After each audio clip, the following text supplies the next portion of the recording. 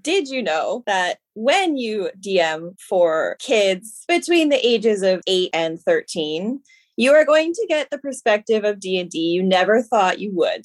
For example, ask them to make a name for a character you already built for them. There will be clever Melgo, very D&D, Dex, very literal for a rogue.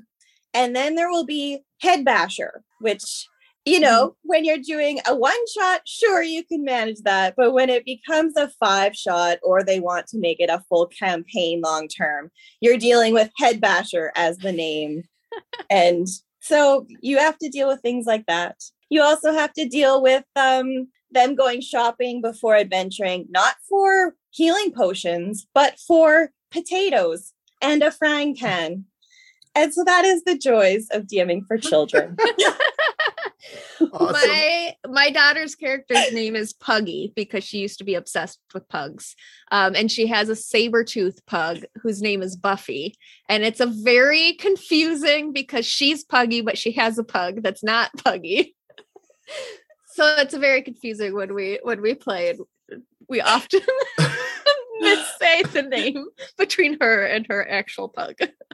My daughters, their characters' names are Annie and Fred. Annie is an elven paladin, and it's spelled A''N''I'. So, okay, sure, you fantasied it up a bit. Fred is literally Fred, Fred, and is a half-orc ranger who has a pet pig named Bob. I was like, do you want a little bit more of a fantasy? And my daughter Gwen was like, no, this is good. Yeah, yeah, great. It's a Mimic, the round table Dungeons & Dragons discussion, where you never know what you're going to get. Welcome to another episode in our conversation on Dungeon Master Tips. I'm Dan, and with me today are Casey and Pepperina, and this episode is called DMing for Kids, aka D&D for Halflings. We've previously covered a lot in our conversations on dungeon mastering, including world building, condition effects, some variant rules, and managing the game both in-world and from a meta perspective. In the last couple of DMing episodes, we went over how dungeon masters can think about different senses to add verisimilitude and authenticity to their games. You can find over 30 episodes covering DM tips, tricks, and inspirations on Spotify, Apple Podcasts, and dozens of other podcast apps. Or you could jump over to the YouTube and dig into our entire playlist on Dungeon Master tips that we've built there. In this episode of the It's a Mimic podcast, this panel of Dungeon Masters is going to talk about the challenges, rewards, and techniques that we've encountered while DMing for children. Running the game becomes a whole different beast when it comes to keeping kids engaged and having fun, but the smiles and laughs are worth every moment. But before we get started, let's talk about the demographics we're each familiar with and our own personal history with DMing for kids. So let's get off the horse real quick here and roll for initiative. I got a 17. Holy moly. In true form, 6. But was it in the box? I didn't even try for the box. I've run games for my kids and one of my good friends, his kid as well. We've run games. All of them are the same age. So they're all currently 8, but we've been running this campaign for off and on about 2 years. So I started at 6, and my daughters are asking me every day why we aren't playing more D&D. But yeah, they started at about 8 years old. What do you guys got? Or started at 6. They're now currently 8. What do you guys got? Yeah, so I have 2 kids, a boy and a girl. My daughter is 10, my son is 13. We started our family game. It's been a few years now. I believe my first time DMing was over Thanksgiving 2020 because we all had COVID and couldn't do anything else. So I created a game for them, sort of a spinoff of our family game that my husband normally DMs.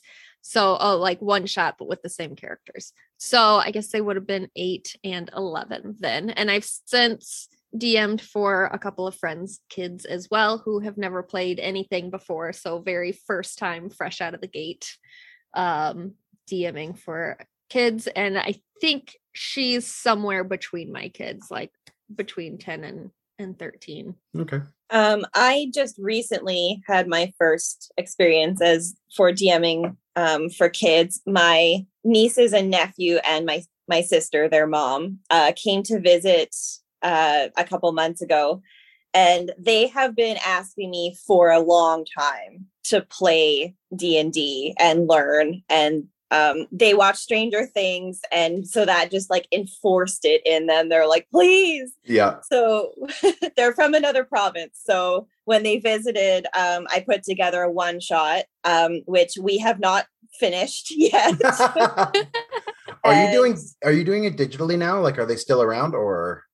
Yeah, so we moved online, and so now we're finishing it up. And so Cool. They are 11 and 12, twin girls that are 11, and Jude is 12. And so they absolutely loved it, and just they didn't want it to end. Like, we played till midnight some nights, and they were just like, no, let's stay up. So it was so fun for me as the DM, and for my sister to also not only learn and know what they're getting into, but just experience it with them as well.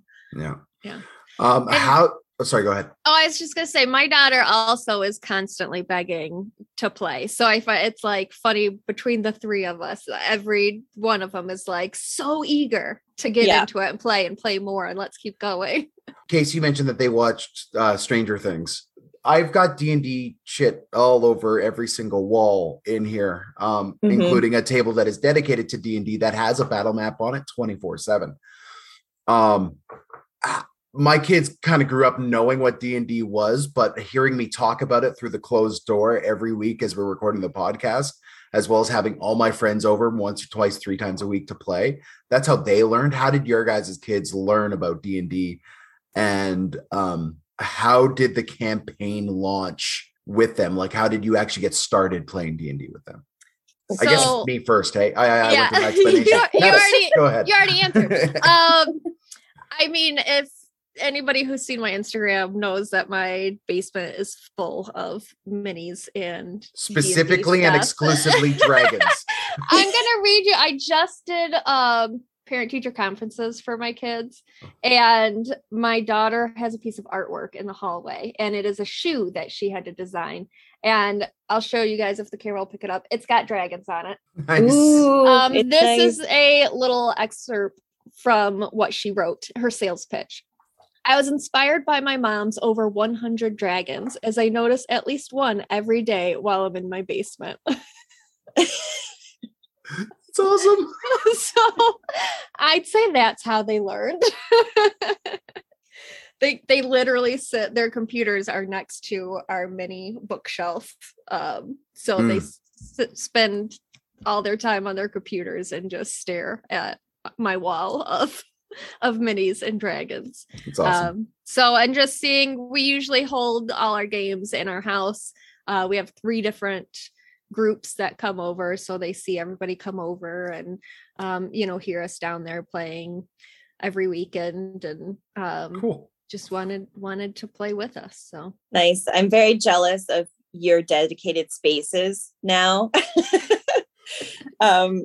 I essentially have been playing heavily in D&D for the past 5 years, but a little more like 8 years total. And essentially when I was playing it essentially weekly for a couple years, I always needed to visit with my family remotely. Like I said, they're in another province. And so I think they learned that I was always unavailable Sundays because I was playing D&D. And so they're like, what is it? What are you doing? So I explained it to them, and they thought, oh, that sounds fun. And kind of, I think, left it at that. And then I got them a D&D kids book, like a story, which was 2 Christmases ago. And I gave it to my one niece who was the most interested at the time. And then they all read it. And then, and Stranger Things, and just it seemed to be popping up more and more outside of me telling them what it is. And so they just got more invested. And that's really how they ended up learning about it. It's my fault. And I am not sorry. I'm slowly teaching my 4-year-old nephew about dragons. Like every holiday, every like birthday, I give him a dragon. And when I go over there, we talk about dragons. He draws me pictures of dragons. That's so like, cute. I'm like trying to get it because my sister's family is not nerdy at all. They're like NASCAR, hockey, hunting. They don't know anything about superheroes, anything. So like, I'm trying to get one of them. I'm trying to hook one of them. Yes, do it. I'm starting with the youngest, and we just talk about dragons all the time. So what has been the most rewarding part about DMing for kids that you have noticed? For me, it's been funny enough. I've always loved DMing for new players, and kids are just a exaggerated version of a new player. New players have always they think outside the box. An experienced player, veteran player, like knows the rules, knows what they can do within the rules, and kind of knows how to best utilize their actions. Whereas a kid or a new player is just like, no, man, I want to do a backflip over that orc. Let me do a backflip over that orc. Right. I'm like, yeah, okay, sure. Yeah, you do backflip over the orc, roll this check or roll this dice, right? So being able to see like the imagination of the kids and how they troubleshoot the situations has been really, really cool to witness, and has helped me DM for older veteran players, because then I could, if my players aren't going to be creative, I will be creative, and then the orc is backflipping over you. So nice. Yeah. I think for me, well, one, like I said, it's a family game. So it's really nice to, in this crazy, chaotic world where everything's on screen now, and, you know, you don't really get, it's hard to make that family time. Especially we own 2 businesses, so our schedules are crazy chaotic. And to set aside that chunk of time on the weekend to just sit and spend time as a family is really nice for us. And yeah, just seeing their personalities come out and their laughs and their like nervousness and just seeing them get into it, I think, and then asking me to do more. And I was very nervous to DM at all. And I still have only DM'd for adults a couple of times. So my chunk of my experience is with my kids, and they just make it so easy to do. Yeah, I can relate to both of what you said. It's it's so interesting just to see how different they view things. And like they don't think of just the classic ways of attacking, or they may know, like they will look at their sheets and know all of the ways they can attack and then choose not to, because they're like, well, I don't know if she would. And they just get fully immersed in what their character would be and be like, no, I'm going to try and talk to it. I'm going to talk to it. And it's like, it's a giant hill giant that's not going to want to talk to you. And they're like, no, I'm going to try. I'm like, you certainly can. And so it just makes you kind of go out of your expected like modes of actions, and you just have to adapt and overcome some of the stuff and make a lot of shit up as you go, just because it's like, okay, I never thought you would try this, but you got to do it. And then when you see the outcome, or like I did theater of the mind. And so when you see them just like fully immersed in what you're explaining as the outcome, and you just see them all like cheer together because they beat something or it worked and they're successful, it's so rewarding. And just to see that like they're wholeheartedly in it, like 100%. And so it's sometimes hard to get kids to be that focused on something, and D&D can do it. Yeah, for sure. Yeah. My daughter, one of them has ADHD, and the only time I could get her to sit down and sit still for longer than 10, 15 minutes on any certain thing is with D&D, because it's keeping them engaged, or Minecraft. But Definitely the better option is Yeah. D&D for sure. Well, in my household, the only one that does not diagnosed with ADHD is my daughter. So of the 4 of us playing, 3 of us have it. So yeah, it's Let's get into the meat of the episode here. Let's talk first about some expectations and hurdles to overcome and to meet when you are DMing for kids. Now, for me, what I have found, you have to approach DMing a kid far different than you do adults. Adults have and older teenagers have a breadth of experience when it comes to novels and media that they've taken in. You mentioned Stranger Things. That's kind of a really good example of if someone has watched Stranger Things before, they know kind of how D&D is going to flow. Kids don't have that. So when you are approaching generating a story for kids, your expectations have to be lessened a bit, because like you said, if there's a hill giant, they're going to want to go talk to the hill giant rather than fight the hill giant. And they're going to do what you least expect at any given turn. You also will notice that, as we mentioned with the ADHD stuff, a child's attention span waxes and wanes. It is going to do its own thing. So my games have ranged from 15 minutes to 3 hours. And that's kind of been the range that I've been able to get my kids to sit still for it. You don't want anything too dark and gritty and grim dark with all of the settings, and with the campaign setting you want to embrace the fantastical, the silliness almost of it, to really build them up. You don't want to be, giving them that moral dilemma of like, do we kill all the goblin children? Don't do that. There's also the issue of fairness and how far more important to a kid fairness is, because they haven't been beaten down by the real world. But it's fairly important to them, right? And they want their fair shake at the can. They want their fair turn at the table. So we got to worry about these kind of things. Finally, setting boundaries. There is some, like I mentioned, there's some subjects you just don't do with kids. So you have to be really, really sure that you are not broaching inappropriate content when it comes to kids. There are a lot of expectations and things that kids have when they bring to the game that you kind of have to meet. So, guys, I want to roll dice. I want to have a bit of a discussion here. As DMs, when you are thinking about your story, what you're hoping to attain, the goals you've set, how complex do you make it when you're dealing with kids? How many sessions in advance do you plan for, if that's even a thing?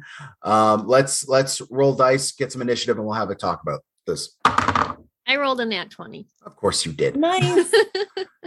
I got a It's my 15. new dice with a dragon skull in it. It's treating me good. In true form, I'm in single digits at 9. We have to get the curse that is on you removed, Casey. Oh, no. You're our healer. Yes, and so maybe it's my dice telling me, no, you do go just later or last, Yeah. always. Yeah. See what Mhm. chaos comes from everyone else and then fix it. Yeah. A lot of All right. fixing to do So, with Dan, I'm Peps, sure. you'll go first here, of course. When you are creating the scope of your story, how far in depth are you going? How complex are you making the plot lines? What are you doing? I generally just planned one shots. Like I said before, we have a world that our family plays in that my husband DMs for. And when I DM, it's within that same world, and it's more of a like one shot. They're in the tavern and someone gave them a mission to go do this thing. And then when we go back to the campaign, that's where like the huge overlying story, that's where my husband comes in and has a whole thing planned out. But I'm not much of a planner. Like long scope. So I get an idea and I roll with that idea. a lot of my ideas come from terrain pieces that I've built. Oh, okay. Cool. And sometimes I just build them and I don't have a plan for what I'm going to do with them. I just get an idea and I build it, and then I create a story around that. So that's how I do it. It's probably backwards. But that's how my mind works. And I think my kids really enjoy that because they watch me build that piece and then see it on the table. Yeah. And see. So you're definitely not a theater of the mind gamer when it comes to the kids. Yeah, not with the kids usually, because they like having their little minis out there and that kind of thing. So okay. Case.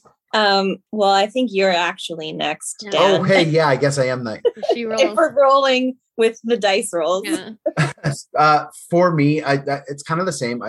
I plan on a one shot. Now, this whenever I plan a one shot, it doesn't matter if it's for kids or for adults. It never is just one. It always becomes a full weekly campaign. My goal going into it is that I am planning a little one shot. Like when the kids were really little, instead of reading stories to them, I would just tell a story to them, and I would make it up as I was going along with, and I would give them the freedom to kind of speak up while I'm telling the story. It'd be like, oh no, little Star the bear, who's a night wizard, also did this one thing when they were hunting for the rock and roll butterfly. Like it's that level of stuff, and I would then take that to the table, and the kids would kind of tell me what they wanted to play by what stories we were telling at bedtime, and that really helped with a lot of it. But it was never complex, right? It was go find this one thing, and there is one encounter, and then the thing, right? It never complex.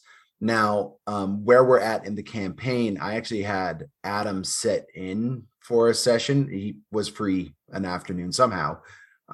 And he created this Eric Okra, who we just all played D&D together, him and my kids and me. And at the end of the session, I had Adam's character kidnapped by a giant eagle. Mostly because, like I said, there was a nighttime story about a friend of their stuffies, who are the main characters of our bedtime stories, that was stolen by a giant eagle. So I just made that Mr. Plemons, who is Adam's character. And we have been trying to get through a wizard's tower that Mr. Plemons is at the top of for the past couple of weeks now. And eventually I'll have Adam back, but like that's the most complex we've gotten. And I've noticed the kids have a better mind for remembering the details of what happened in previous sessions than I do. So I'll be like, okay, so you guys were standing outside the door to this tower, and they're like, Daddy, there was no door to that tower. And I'm like, all right, there was no door to that tower. All right, well, you'll notice a series of windows a little bit higher up the tower. They're like, Daddy, there were no windows on the tower either. And I'm like, okay, what do you guys want to do? How are you getting into this tower?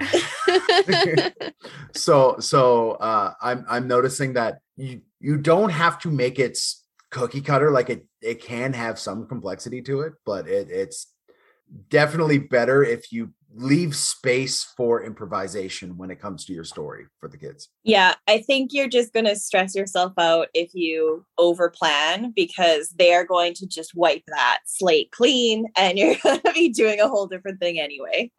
Like immediately. They're the best and the worst of players. Like they have this ability to just be like, oh, you had a plan. That was a good thing to have had.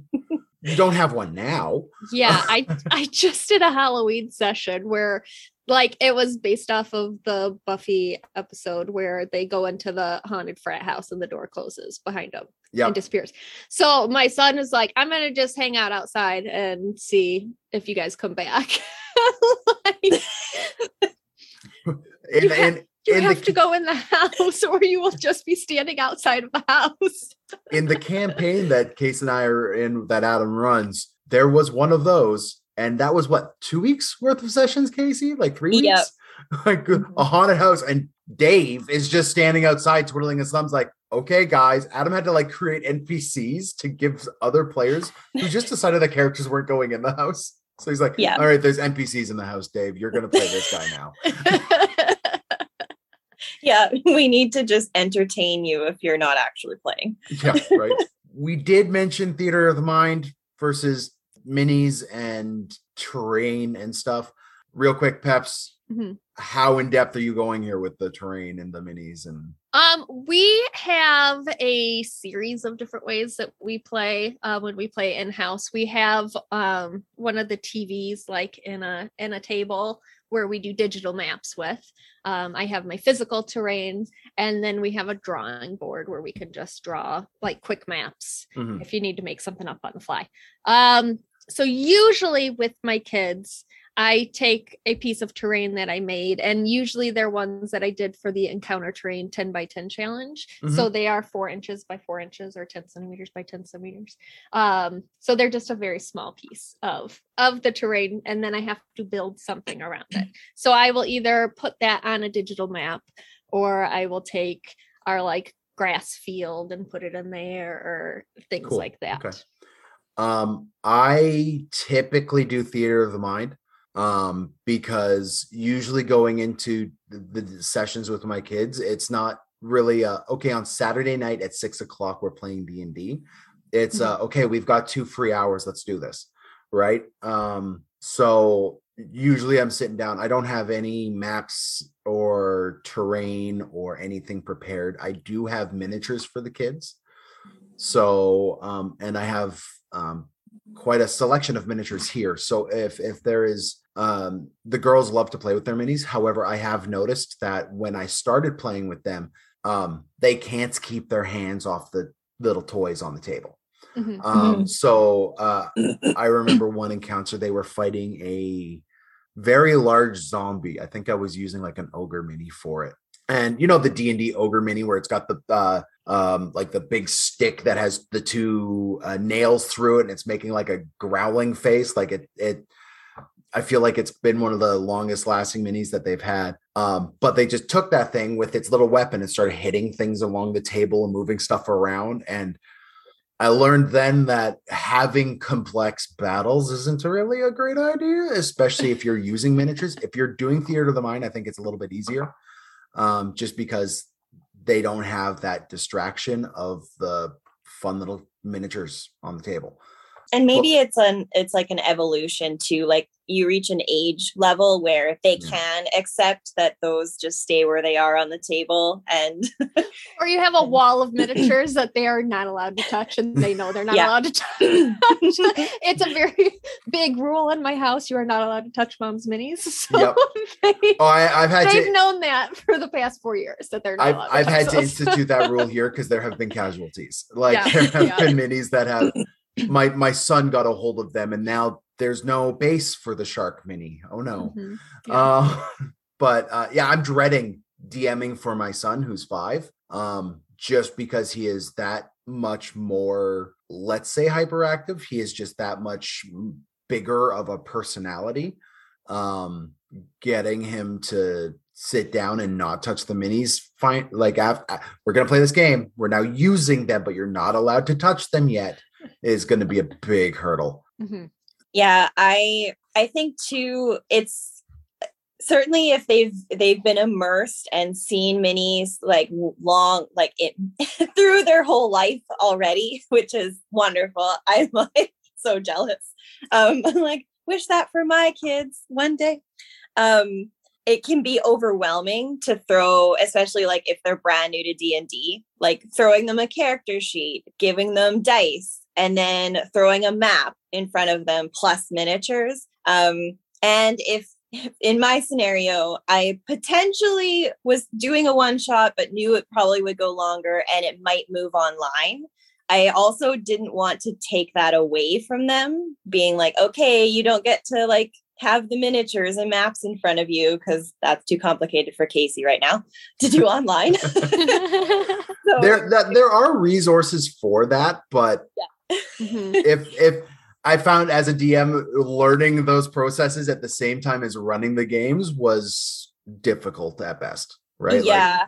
Yeah, and I wasn't quite prepared to go down that road yet. I actually believe that they will help me with that one day if we keep playing together, and we will have to play online most of the time. That, my nephew will then say, Casey, I found this app and you can build maps on it.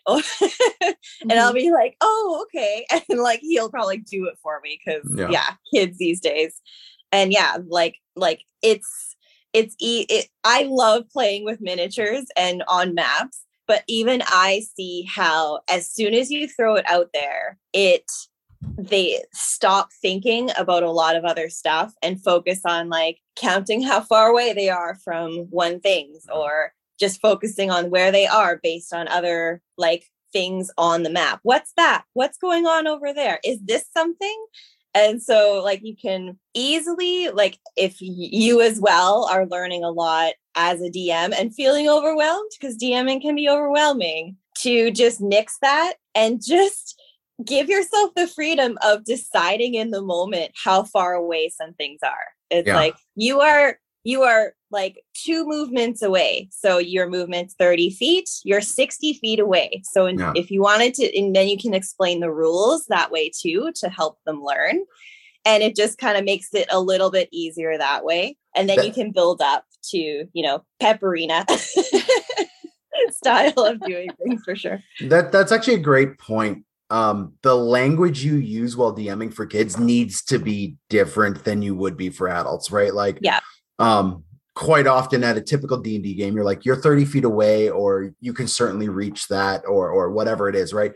But being a little bit more clear and free, even with the rules, really helps, because if you are going to bog down the kids with some of the rules, that might detract from their interest in playing.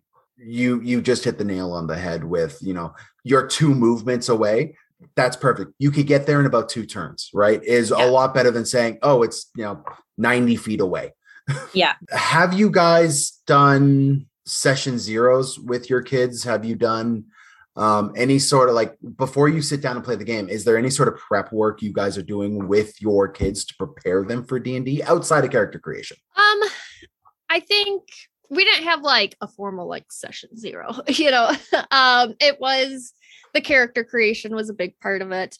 When we sat down and talked about what they wanted and, where they were going. And it's easy on my end. They're my kids. I know them very well. Yeah. They live at my house. I see them every day, versus if you're DMing for like when their friend came over. I don't know this girl that well. So I had to sort of be more general about it. With my kids, I know what they can handle and what they can't. And their personalities and that sort of thing. So I think if you're doing a group of maybe kids that don't live in your house, that you don't see every day, just not a formal session zero, but just having them over and talking about like, what do you want to get out of this game? What kind of things do you like? And just talking to them and learning them a little bit more, I think would be helpful. In this sort of scenario, because a lot of it is just knowing them. Yeah. Well, I've found with my DMing with kids that the session zero is more just the discussion that, okay, fine, we will play D&D. Let's figure this out real quick, because and it's usually over dinner, and it's usually immediately, oh, I want a big magical great sword, and no, we're just going to talk about, do we want to pretend we're pirates? Do we want to pretend we're adventurers? Like, how do we want to do this? It's not a big formal thing. It is that initial discussion of sitting down with your kids, or you said, even if the kids are kind of new to you, if you're running for like a school or a community group of some sort, you could sit down just before the session even and just be like, okay, guys, what are we looking to get out of this? What are the inspirations almost for you guys to play D&D? Is it Stranger Things? Is it you've watched nothing but Disney movies and now have this idea, or your kids are young enough to watch Bluey, which is a fantastic program. I love that program. But like they watch Bluey and they see how the family is constantly lost in this imagination and pretending and having fun that way, how to utilize that in a D&D sphere, right? Like what is their inspiration that gives you as a DM a proper way to manage their expectations going into the game? Because if you're not meeting those expectations, they're going to walk away and be like, oh, that was a waste of time. Don't want to do that again. Right. So yeah, the session 0 has always been just what has caused you guys to want to sit down and play this game now? Yeah. Right. Other than your dad being a gigantic nerd and doing nothing but talking about the game and trying to get your mom to play the game with me, but she doesn't. So like it's that's kind of where it's been for me always. Yeah. And I think it's great too, if you don't have a set plan yet, you're rolling with, okay, we're starting a campaign and it's a brand new group. Even some of them may just be excited to play and have like no sense of even what the options are for where you can go, what you can do. But as a DM, if you throw out some options, like, do you want to be on ships? Do you want to be in space? Do you want and just kind of gauge what lights the kids up? Like, how do they, like, which ones go, and like, you can kind of see what you could throw at them along the way based on that, having that session 0 where it's like, let's just gauge the interest in certain words or phrases even. And like lots of like my nieces and nephews, especially my nieces, have really dived into like Percy Jackson. And cool. Yeah. I think a lot of it is like, it even makes it actually more palatable in terms of you can maybe make it a little bit more complex for using the rules if the topic is relatable. Yes. Because you can use phrases or you like Hercules or gods or heroes. And if that's something recognizable, then it's at least one thing that they feel like they know already, especially when there's so much new that they might encounter. So using reference towards things they know, and same even when I was playing with like having encounters and different like little monsters that they might have to engage with, they might decide to try and talk to it, which is what they always did. But doesn't matter if it's a giant or an ooze or anything, like they will attempt to talk to it. Oh, if it's an animal in my world, my kids are trying to make it their pet. Like we have a walking zoo at this point. Yeah. And sometimes if you're just describing it at first without actually showing them a picture or pulling out a miniature, I would say it's like the size of Baby Yoda and Grogu, or it does this, like Grogu with the orbs puts the orbs in its mouth. Like I'm pulling from things I know that they know really well and love, and then they can relate a lot and be like, that's like hilarious or whatever. And so that helps kind of, I guess, gauge which direction and how to keep the flow going if they're brand new too. Yeah. Well, how do you guys decide? So, I mean, for me, my sessions tend to run between, like I said earlier, 15 minutes and 3 hours. It depends on how long I can hold their attention for. How long do your guys' games typically go? Like session to session? I'd say like 2 to 3 hours is usually a good size session for them. Yeah, I was lucky enough to play with fully invested, slightly older kids, like 11 and 12. So they would have played all night if we let them. So we played 3 to 4 hour sessions. Oh, wow. We had the luxury of it and they would not stop. Like finally my sister had to be like, okay, I think Casey's burned out. We should probably do dinner now. Yeah. I think my daughter would like keep on playing, and my son, I think, gets to a point where he's like, okay, can I get on my computer now? Good friend of ours, their kid is named Lyndon, and Lyndon is one of the most like hyper focused kids on the planet.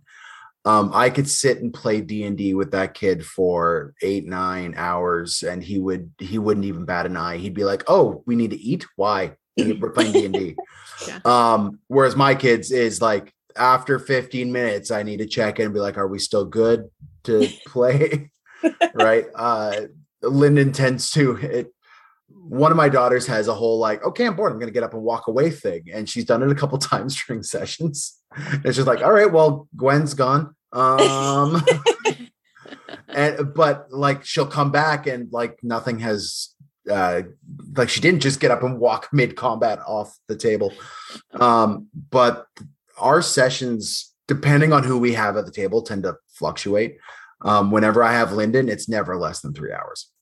Never. And like the times I've played with Lyndon have usually been when we're on family vacation at the lake, where all of our kids are around and there is no TV that they could really go to. So they sit down, they shut up, and we get to play some D&D. So those sessions tend to be on the longer side, but for the typical, yeah, we got 2 hours, let's play, I might have an hour of free time still. So who knows? When you guys are DMing, what are the biggest challenges you've had when you're DMing with kids, and how did you resolve them? I think sharing the table is a big one. It's my kids are very opposite in the way where my son is a huge extrovert and my daughter is a huge introvert. So he is very big and has these ideas and wants to do all these things and, you know, gets very excited about it. And she'll sit back and be a little bit more quiet. So it's that trying to teach him that like you aren't the center of the game, and teaching her it's okay to speak up and have ideas. So I have to like sort of manage that with both of them and say, okay, that's a great idea. But let's see what Puggy wants to do. My kids are the exact same, like to a T. Nora is very reserved and will let Gwen kind of run things, and I've got to be like, "Okay, Gwen, calm down. Nora, speak up. Let's. What does Annie want to do here?" And with the way we've built her character, like she's got a limited amount of actions that I've given her, so that to kind of open up her imagination. But it usually takes her a second to be like, "Oh, right, I can talk now." So making sure you're into, I mean, this is a general DM tip, right? Like, doesn't matter if they're 5 or 35, giving players their time to speak is vital. And that's not just making sure you're giving them the time, but making sure everyone at the table is giving them their turn, right? No one wants to play at a table where they're constantly being talked over. So speaking from personal like experience too, like Adam's been very great at that. He's had very large groups around the table especially when we're all there in our regular campaign. And lots of times I can just get in my own head thinking a lot, but then not say much. And he makes a point of doing that, where it's like, "Zenti, you have been sitting around for a while. What you been doing?" And so I'm like, "Oh, okay." And so then you kind of like jump back in. And so he's great at that. And I've actually recognized that to try and be conscious of that as a DM too. Yeah. And with kids, completely agree. That was my note on it, was if you present them with a scenario, they all will want to talk at once. They will all want to do things like right away. And so even if it's not quite initiative yet, I have also just tried to defer to, okay, well, let's roll for initiative in just each of you will get your turn, but let's not let me decide, okay, because you said something first or you were the loudest yelling over everybody, you'll go first. It's like, okay, let's roll. And then this is all happening at the same time. Let's start, okay, here and work through everybody for them to do like their one thing. And then we can go around 3 times if we need to get through everything you wanted to do, but each one gets their time. Yeah. I have a little, it's not egg timer, like one of those little hourglass. And if they are getting, like, I'll give them the time to discuss, but if they're taking too long, they'll be like, "Okay, guys, I've got the hourglass. Combat's going to start when the sand hits the bottom. Go figure out what your plan is." Right. And the girls have responded well to that. And every single kid is different. Like we've all read those parenting books that are like, here's the one specific way you need to parent your kids, and it doesn't work for your kids because every single kid is different and responds to different stimulus and different direction, and they respond to it differently. So like you kind of got to understand, test it out a bit, and don't be afraid to test out different methods to kind of hold on to their attention or help direct that conversation. Because yeah, I've got the one kid that is loud, the one kid that is quiet, and normally the kid who's loud's plans are the ones that will get them killed. So like, yes. Nora, speak up and say why charging into the mouth of the blue dragon's a bad idea. Speak up. So like it's you kind of got to know the kids. You got to roll with the punches. One of the big hurdles I've had as a DM with specifically my kids, beyond holding their attention, is more just a problem with my brain, and that is remembering the details to the same extent that they remember them, in the way that they remember them. So like I mentioned earlier, the whole tower with the doors and the windows and everything else. One of the best things, again, this might just be a general DM tip, but one of the best things I found with kids is when you're done the session, do a little bit of a recap. Like, what did you like about the session? What is the takeaway, right?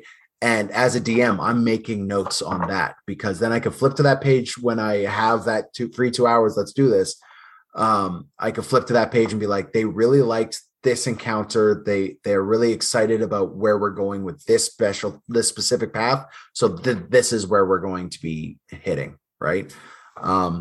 It's been incredibly beneficial with my ADHD brain to do that. And the kids have gotten more out of the sessions when you're coming in with kind of, this is the direction you wanted to go last session. This is the direction we're going to go this session, right? Mm-hmm. My last question for you guys is themes, tones. What are we staying away from when we're dealing with kids? My general DM style is very whimsical.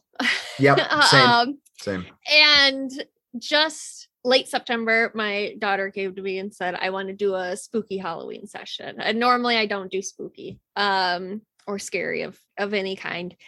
And I think she's 10 now, and she's at that age where she wants to prove that she's not scared of things.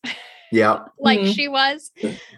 So I think that sort of evolves as you go on. And that also sort of goes into the challenges. She was being so, I'm not scared of this, that she was being problematic for the first time at the table. Oh no, okay. Where like I had her, she's a beastmaster, and I had her turning into a werewolf, and she's like, okay, I'm gonna go over here. And I'm like, you feel this rage inside of you, and she's like, all right, I'm gonna go to that room. And I'm like, so I had to have like a conversation with her afterwards and be like, okay, I know that you're not scared, but we're playing here.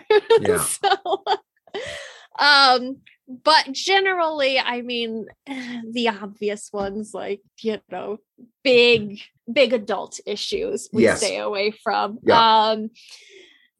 My daughter is more of a murder hobo, so she is definitely running in and killing those goblins. So we don't really shy away from like combat or anything like that. Because I think that's her favorite part of it. But just the general, I would say, big adult issues. We keep it lighter, funnier, whimsy. Yeah. You're definitely going more Narnia, less Lord of the Rings, right? Like you're the first couple books of Harry Potter, not the last couple books of Harry Potter, right? Like it's there's never a doubt that their characters will get out of it alive. Right. It is just will they succeed in the mission itself, right? I don't really want my children to have to struggle with ethics at that level right now, right? So I'm with you. There are certain subjects that are like prime for my Monday night group that I'm running for that, right? The lots of quandaries and dilemmas that I could throw at them. whether or not they save the mama bear is about as deep as I'm going with my kids. And that's okay, right? Like you can have that level of whimsy and fantasy, that exaggerated color fantasy, rather than the deep, dark, gritty nonsense, right? Like Batman doesn't have to be, the deep, dark knight. He can be the brave and the bold. He can be brightly colored and a caricature, or a caricature of himself. So that's kind of where I'm going with my sessions and the tones. I'm not addressing anything that's going to be too big for them. Yeah. And I think it goes back to where we were talking at the first, like, don't overthink this or get this too complicated. Like if you pick up a campaign book, you're especially in a lower age group, you are going to be sorely disappointed on how much you can really get through with it. I think it's easier just to have a simple idea that you run with to start with, and then build from there. And then if it gets complex enough to start referring to a campaign book, sure. But published material, there's a lot of meat in there. And sometimes you don't really need to go down that road or feel like you need to. Just you can make it up along the way a lot of the time. Wizards of the Coast is bringing out more and more and more stuff. So there will be, I'm sure we will be told that there's now a lot of, younger aged, simpler storylines to do one shots with. So thanks in advance. But yeah, it doesn't have to be that complicated. And I would say with that, there are a lot of third-party publishers and people out there that have that kind of content if you look for it. I have had people send me PDFs and stuff I know there was one that was like a dinosaur adventure that was an introduction to 3 to 4 year olds for a D&D type style, and they had paper minis that you could cut out and they could color, and those were the things you played with. And so there very much is things out there that you can look for, or even just getting on Instagram, getting on Discord and finding a community you can ask questions to. I do that constantly, where I will get on the Initiative Orders Discord and I will ask hey, I have this idea. I need to flesh it out. What are your ideas for puzzles? What are your ideas for things that they could do in this? And I'll, give them my sort of outline and get ideas that way. So you don't have to come up with it all on your own, guys. Yeah, exactly. Ask the community, because the community is amazing. Even get on our Reddit, ask us. The community is amazing. We will help. The big thing that I was just scrolling there's this one system that my wife and I looked at. Kind of it's dumbed down rules. It's very accessible for a kid to get into. But when it comes to the normal published stuff, you don't need to go into it, right? You don't really need to do the starter set for a bunch of 6-year-olds, right? But the one thing that you did mention is this tactile element as well. Peps, you build terrain. I run off a table with markers and I give my kids the markers to be able to do that thing. How much of arts and crafts time are you putting into your D&D with kids? Because I'm finding I'm putting more in with my kids than I am with the adults. With here's I part of our session 0, as if you want to call it, was literally drawing their characters, because they like drawing. Both my kids are artists. So how much of that do you do with your kids? My daughter is very artistic. My son is a little bit, but not so much into it. So my daughter will sit there and paint minis with me, and she'll, she wants to do all that kind of stuff. And I've even introduced one of my nephews into terrain building over the summer. He had a day where he had nothing to do, and he came over to Auntie Pep's summer camp. Awesome. And he is very creative also. And he had a birthday party he was going to that was Stranger Things themed, and he'd not seen it, but he knew of it. And so we sat down, and this kid also has ADHD, and he is rambunctious, and he's out there climbing trees and can't sit still. And he's a hockey player. And so he's always on the go, and getting into stuff. We sat down for a whole day, like 6-7 hours, and built a piece of terrain start to finish that he gave to his friend as a gift. So it's not even just for playing the game. It's, I think, a cool introduction into it, into this is what you can do for it. Okay. Even if you're not playing it necessarily, I think it's just fun to get, like, I have so much stuff. I have my whole like basement is just filled with drawers for terrain building and crafting. And so we just like, will pull that stuff out and like, let's build something, and it might get to the table. It might not, but it's fun to spark their imagination, I think, with that kind of stuff. Yeah. And I think that's all, like the engagement too, like Dan, how you were saying, like one of your girls might have half an hour in them and the other would want to play longer. But sometimes ultimately your game has to end if you have two players and one walks away, it's like, all right. And so you can still engage and not like nix that massive disappointment. I was like, okay, we have to stop like the story now. But like, that was really cool. Same. Love the recap idea, Dan. I'm going to use that.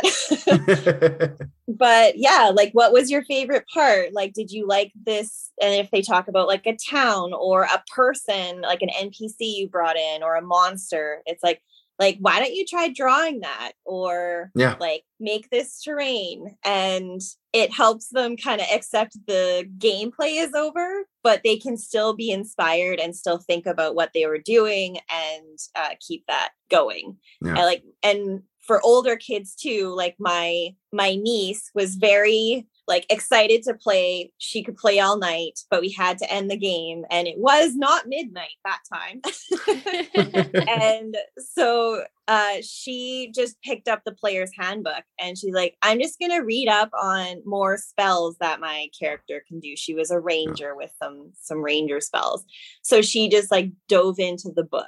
And yeah, so that was really like heartwarming to see too, where we played for hours, we finished the game, and then I saw her like curled up on the couch with the player's handbook. I'm like, oh, this is great. It's awesome. Let's move on to commercial. We're writ long on that section. Let's go to commercial.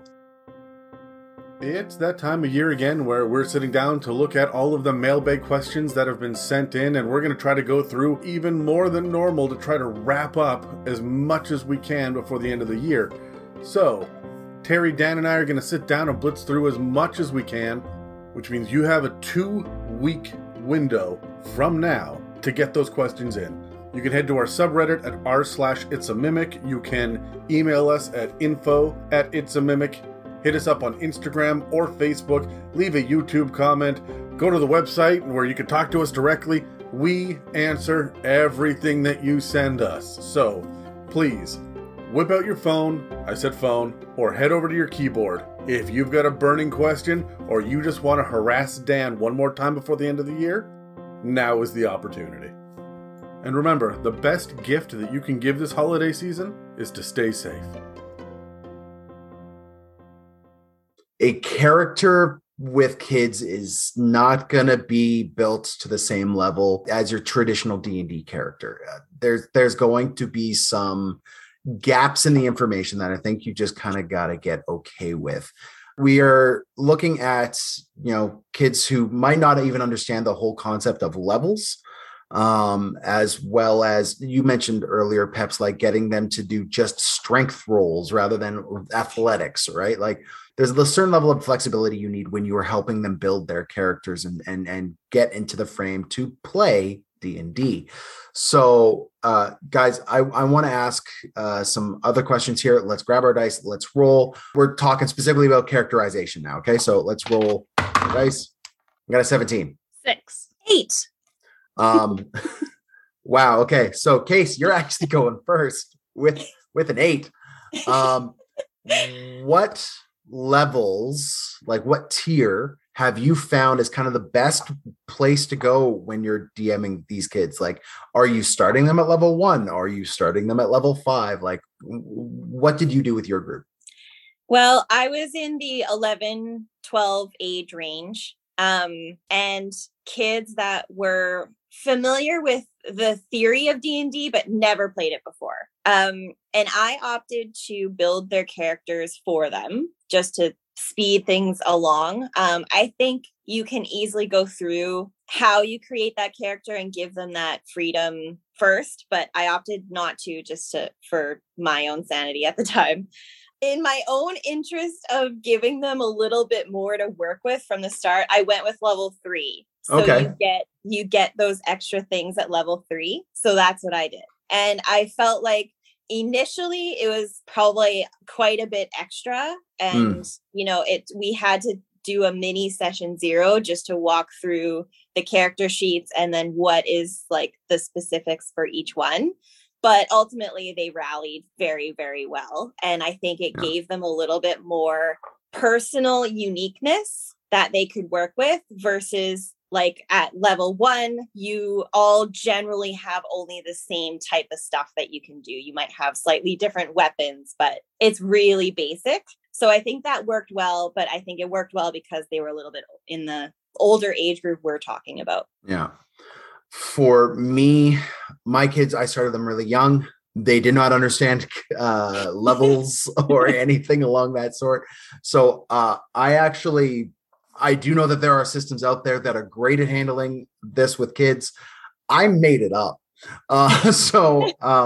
I sat down with my girls and I drew out character sheets for them that were super simplistic, gave them a couple small actions that they can do. And that included like spell casting as well. Like Nora's paladin has a heal ability that is just called heal. It's not lay on hands. It's nothing like that, but it's just a heal ability. And it shows her how much dice she uses for the heal. Right. So you're kind of teaching the kids some resource management early. And without bogging them down with a lot of rules, especially if they're younger kids.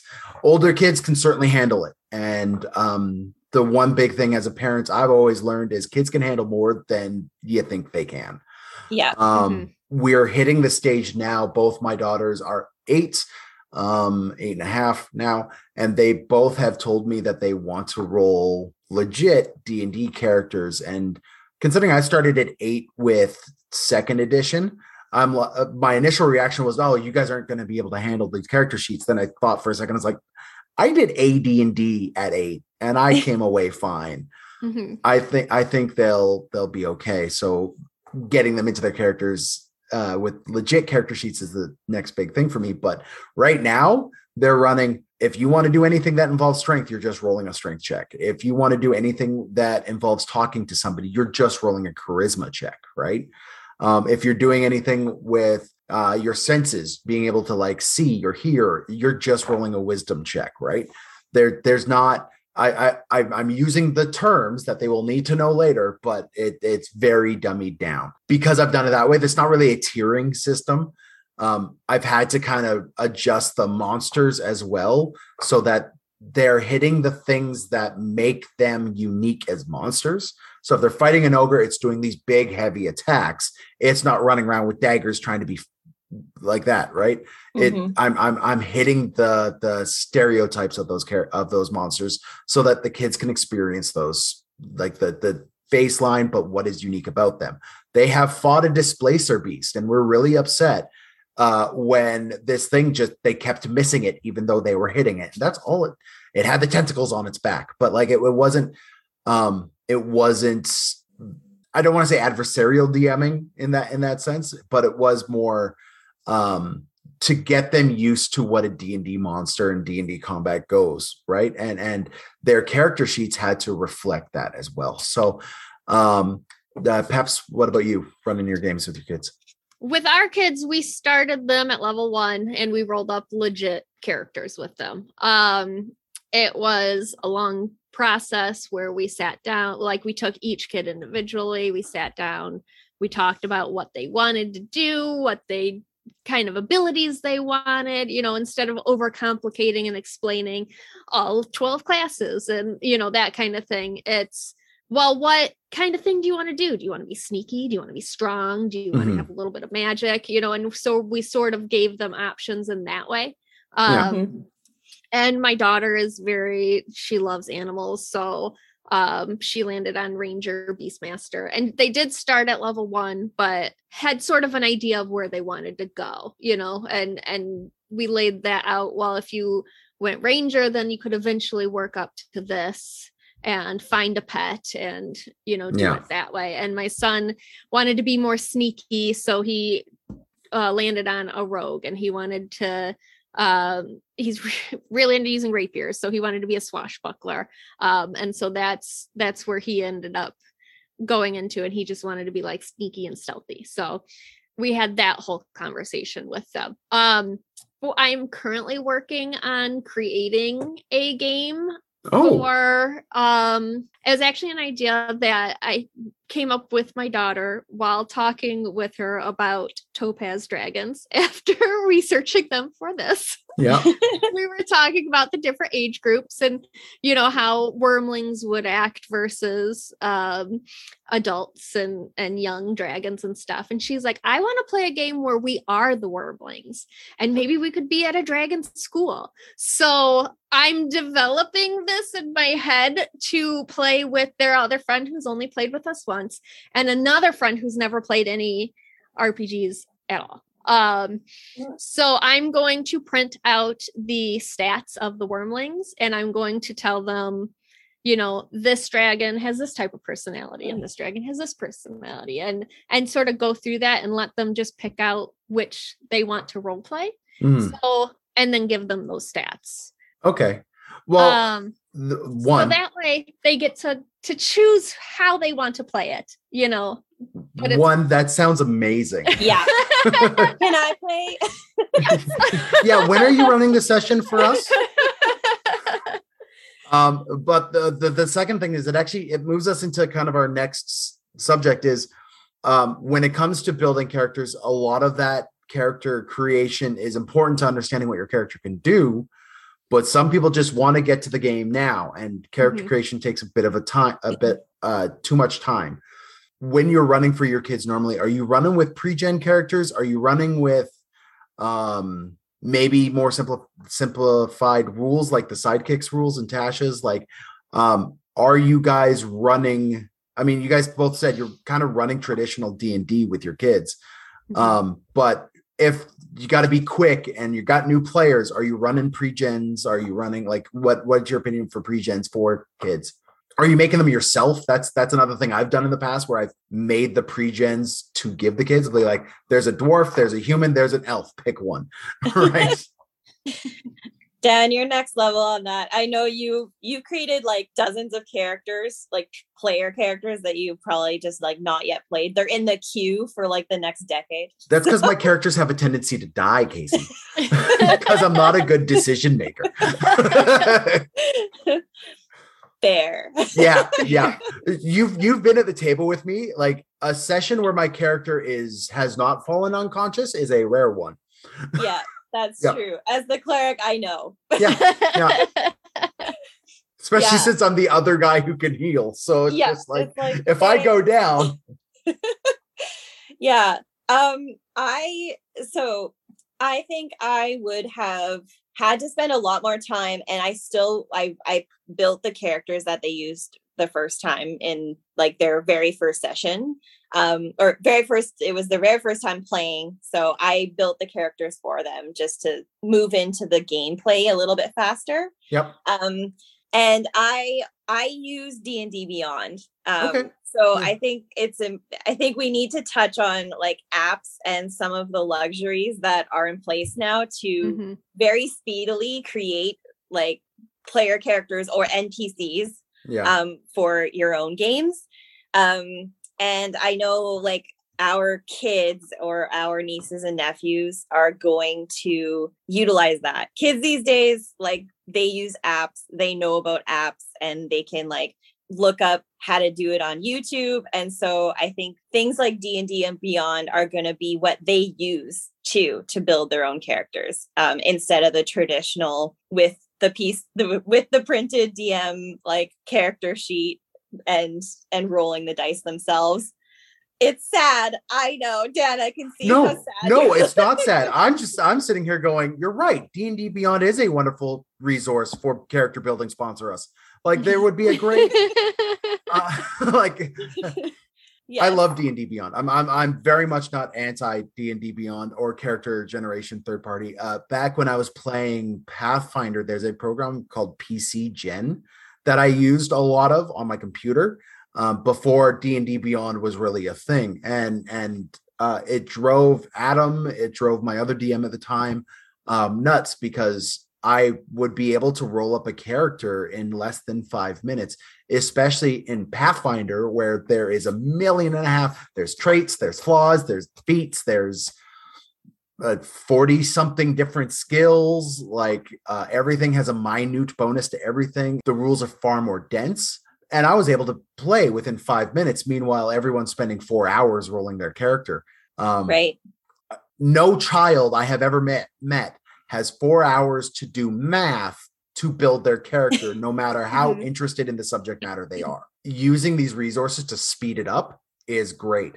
If you don't have access to D&D Beyond, you don't have access to, let's even say you don't have access to a computer for your D&D session, having just a simple checklist to help with the character generation, be like, okay, first thing we're doing is we're rolling up stats and we're doing it this way. Don't give them the option of point buy or 46, or we're doing it this way. Okay. Next, we're doing your skills. Next, we're working through the process as we go. So that we could get to, as you said, the game faster, because character generation is fun. But as someone who's built thousands of characters, I want to play D&D. The character dies so I could play one of these guys is great, but I still need to get the character killed to play these guys. So let's actually play the game. Yeah. And that's where like Pep's made a good point on, like, just get a general read on what they're interested in playing, and it narrows the playing field, and you can make a lot of the decisions for you if you're working through that. And even if you're doing the stats, lots of it is the same, and then you just narrow it down, and so you can move through it easier. So when you get to those choices, it's like, okay, like what kind of race are you thinking? Like, what would be fun? And just give them specific options. They pick them. It's like, okay, then that means this. Yeah. And it again, kids are going to be able to handle more than you think they will. Yeah. But in the interest of speed, there is a certain amount of limitation you as a DM needs to put on their character building process so that you could get to the game faster, right? Like, don't give them the 17 different types of elves. How many types of elves do we have now? You got 2, right? Yeah. I would almost say when you're doing character building, try to stick to the core rules.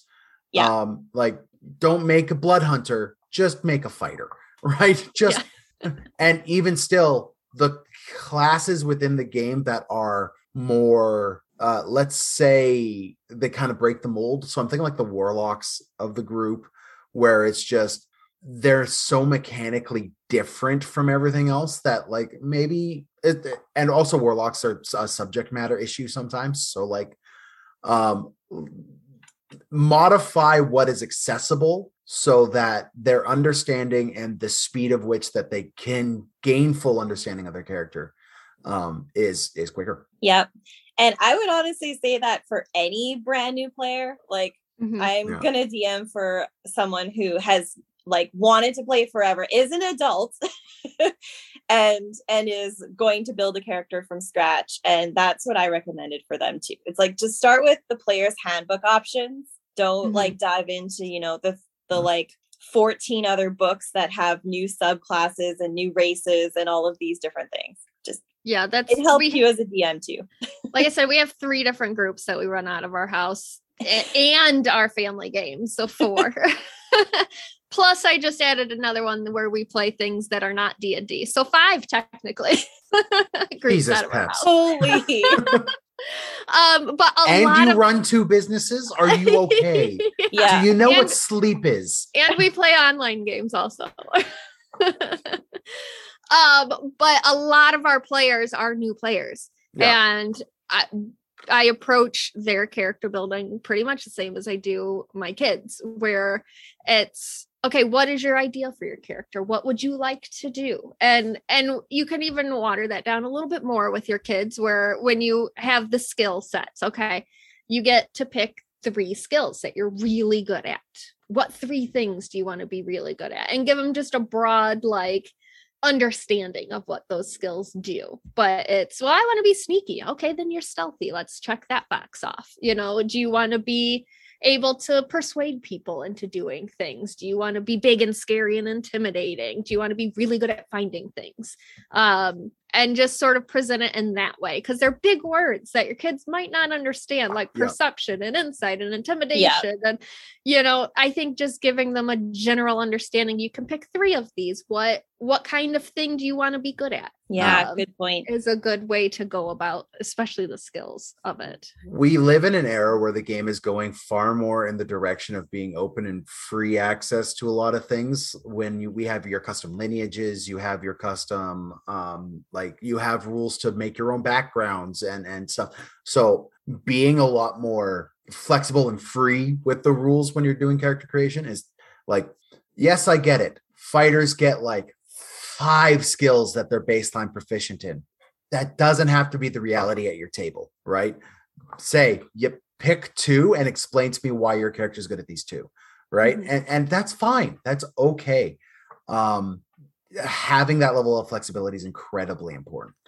Yeah. And I think evolving it is also important. Like if it's a one shot, and if it's kids coming over to your house that, you know, are your kids' friends, or you're not sure if they're going to continue playing and you just want to get their feet wet, then pre-gen some stats and let them pick their personalities. I think picking their personalities is the most important thing. Yeah. Yes. And getting them hooked to it. You want them to have a reason to want to be this character. You want them to have the chance to put themselves into it, like we put ourselves into every character we play. Exactly, and I think that's like the core of role playing, is becoming that character. So you don't want to take that away from them, I don't think. But I think helping them with the mechanics and the numbers and that is really good to just get it going.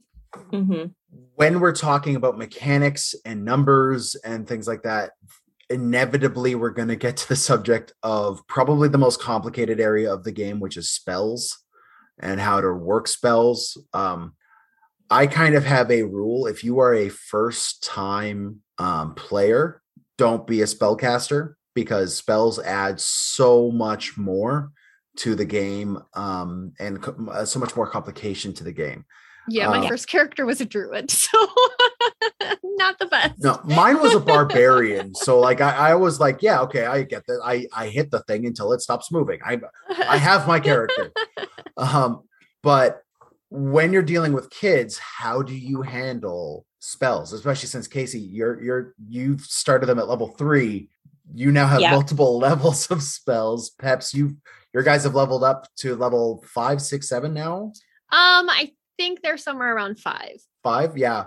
So like you got a bevy of options when it comes to spells. How are you guys handling the complication of spells? Yeah, because I did have the luxury of choosing the race and class and combos for the kids I DM for. I was selective. I offered that to the niece that I felt could handle it. Yep. And would be more receptive and not get too overwhelmed too quickly on it.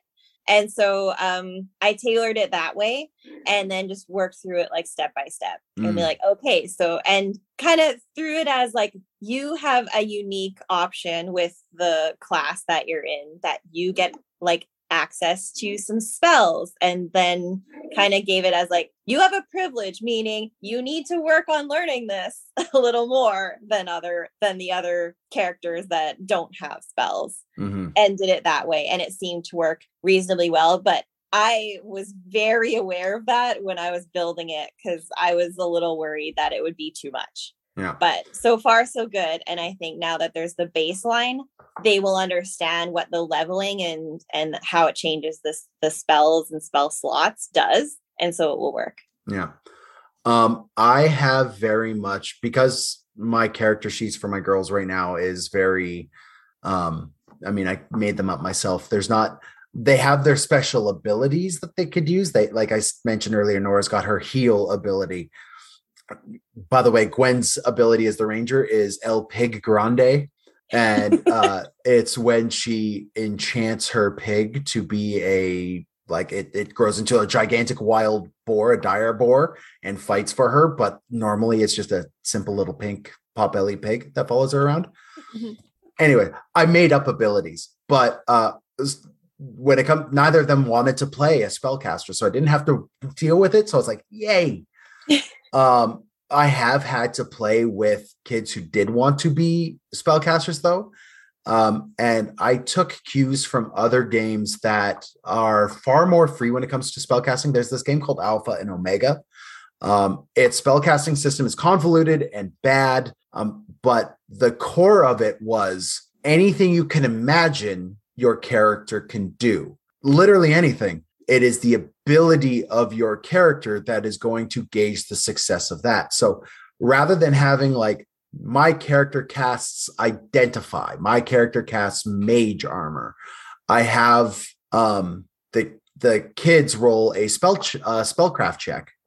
That's previous edition. Sorry, just a spell check, where it's like roll your casting check, and if you succeed, this is the effect that happens based off of what your intentions were. So right, super simple, right? But and I'm not managing spell slots. I'm not managing the special rules of Charm Person and how that works.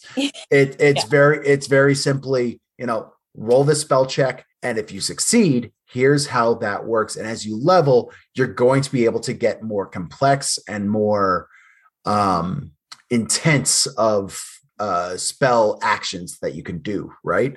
One example was simply casting a fireball. The kid wanted to cast a fireball at that object across the road, like a bandit, I think it was. And with the way we're playing these characters, they're not really high level. Their power level isn't at that. If there was an equal, they'd be like level 3. So they don't have a big, large area fireball, but they have Scorching Ray. So like I'm sitting there like, okay, so you want to cast a fireball, roll an attack with your spell modifier. They roll the attack. I tell them, okay, that hits, roll 2d6 fire damage, right? 3d6 fire damage. There's a handy chart on your DM screen that shows, the amount, like the stock DM screen that shows based off of level, the amount of damage something can do or the amount of health something typically has. I use that to kind of justify the amount of dice they're rolling, right, for this effect.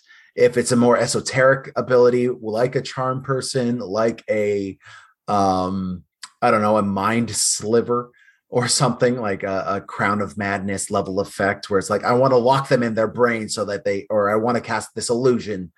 Then it's far easier to just generate, okay, you make a wall, but you failed the roll so they could see through it. It's kind of translucent. They know it's a spell, right? And move on, right? You don't want to waste time when you're playing with kids bogged down in rules, and no kid's a rules lawyer, mm-hmm. Right? Especially younger kids. They're not, they want that cool. They want that rule of cool. So that's where you're going to live. Peps? Yeah. So like I said, my kids play a ranger and a rogue. So the rogue doesn't really have any magic. Fair. The ranger has a little bit. So it's more so when she levels up and she gets new spells, I sit down and I don't go through every single spell and this is what, they do. I know she likes animals. So like the first one, you want to speak with animals. Like, I know that's what you want to do. You want to speak with animals. So let's check that one off. So that way you can talk to any animal you see.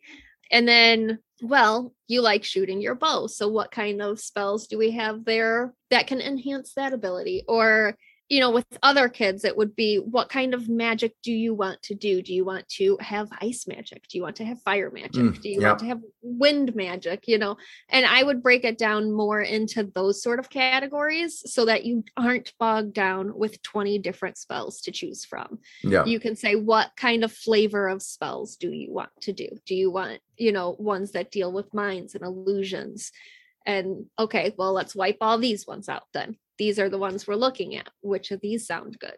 And that's for, like I said, I do a little bit older of kids. For younger ones, definitely the simpling it even further than that, I think would help. Where, you can make a ball of fire with your hands and throw it, and then you roll this many dice, and it doesn't have to have a name. It doesn't have to have specific mechanics or, that kind of thing. I think just they want the flavor of it. Yeah. Kids are definitely more flavor than mechanics when it comes to the game, which as a DM, I find that frees me up because I can be a little bit more loose with things as long as I'm not being bloodthirsty and cruel. Like I find I can be a little bit more imaginative as well because I'm not worried about, okay, what specific rule is it that enables this ability, right? Yeah. You can find us on Instagram, Facebook, and at r/It's a Mimic on Reddit. You can email us at info@itsamimic.com, where you can send us your mailbag questions. And we would really appreciate positive reviews, sharing on social media, and word of mouth to get us out there. When you are running a game of D&D for kids, are you running homebrew or are you running more of the traditional pre-made modules level of things? Now, there's been a lot of those things have come out. We've all kind of agreed that starting at level 1 is a good point. So we actually do have a small list here because it wouldn't be a DM Dan run episode without a list of all of the materials we have that are modules and stuff for tier 1. These are the tier 1 published adventures. Okay. We've got the Lost Mine of Phandelver, which is part of the starter set. That's level 1 to 5. Dragons of Stormwreck Isle, which is the new starter set, which I haven't personally seen. That's level 1 to 3. Dragons or the Dragon of Icespire Peak. That's the Essentials kit. That's levels 1 to 6. You have the Death House. Don't do this. It is level 1 to 3, but they're kids. Don't do this. Don't do the Death House. Don't do the Death House. I would also avoid the House of Lament, which is the Van Richten's Death House thing. That is level 1 to 3. Stay out of Ravenloft. stay out of Ravenloft. I mean, if your kids are older, like they're in that young teenager, there might be a way to modify them so that it is a little bit more appropriate for that age group. But as it is baseline, Death House is an adult thing, like in my opinion. Some parents might be different, but get baby ghosts. Come on. Anyways, if you open up Tales of the Yawning Portal, there are 2 dungeon crawls there. That's the Sunless Citadel, which is 1 to 3, and the Forge of Fury, which is levels 3 to 5. You could do Dragon Heist, which is a full-on campaign that is level 1 to 5. There's a bunch of the Candlekeep Mysteries. The Joy of Extra-Dimensional Spaces is a great one for kids. Maz Froth's Mighty Digressions, which is level 2. The Book of the Raven, which is level 3. You might want to avoid this one. The Deep and Creeping Darkness, definitely avoid this one. It's level 4. And Shemshine's Bedtime Rhyme, which, if I remember correctly, probably not a great one, but it's also level 4. Older kids are probably the best for that. Then there's the Journeys Through the Radiant Citadel. The Salted Legacy is level 1. Written in Blood is level 3. The Fiend of the Howl Mine is for level 4 characters. And then you get into the outside of typical D&D campaigns with Eberron. Has a module that is called the Forgotten Relics. It's level 1 to 2.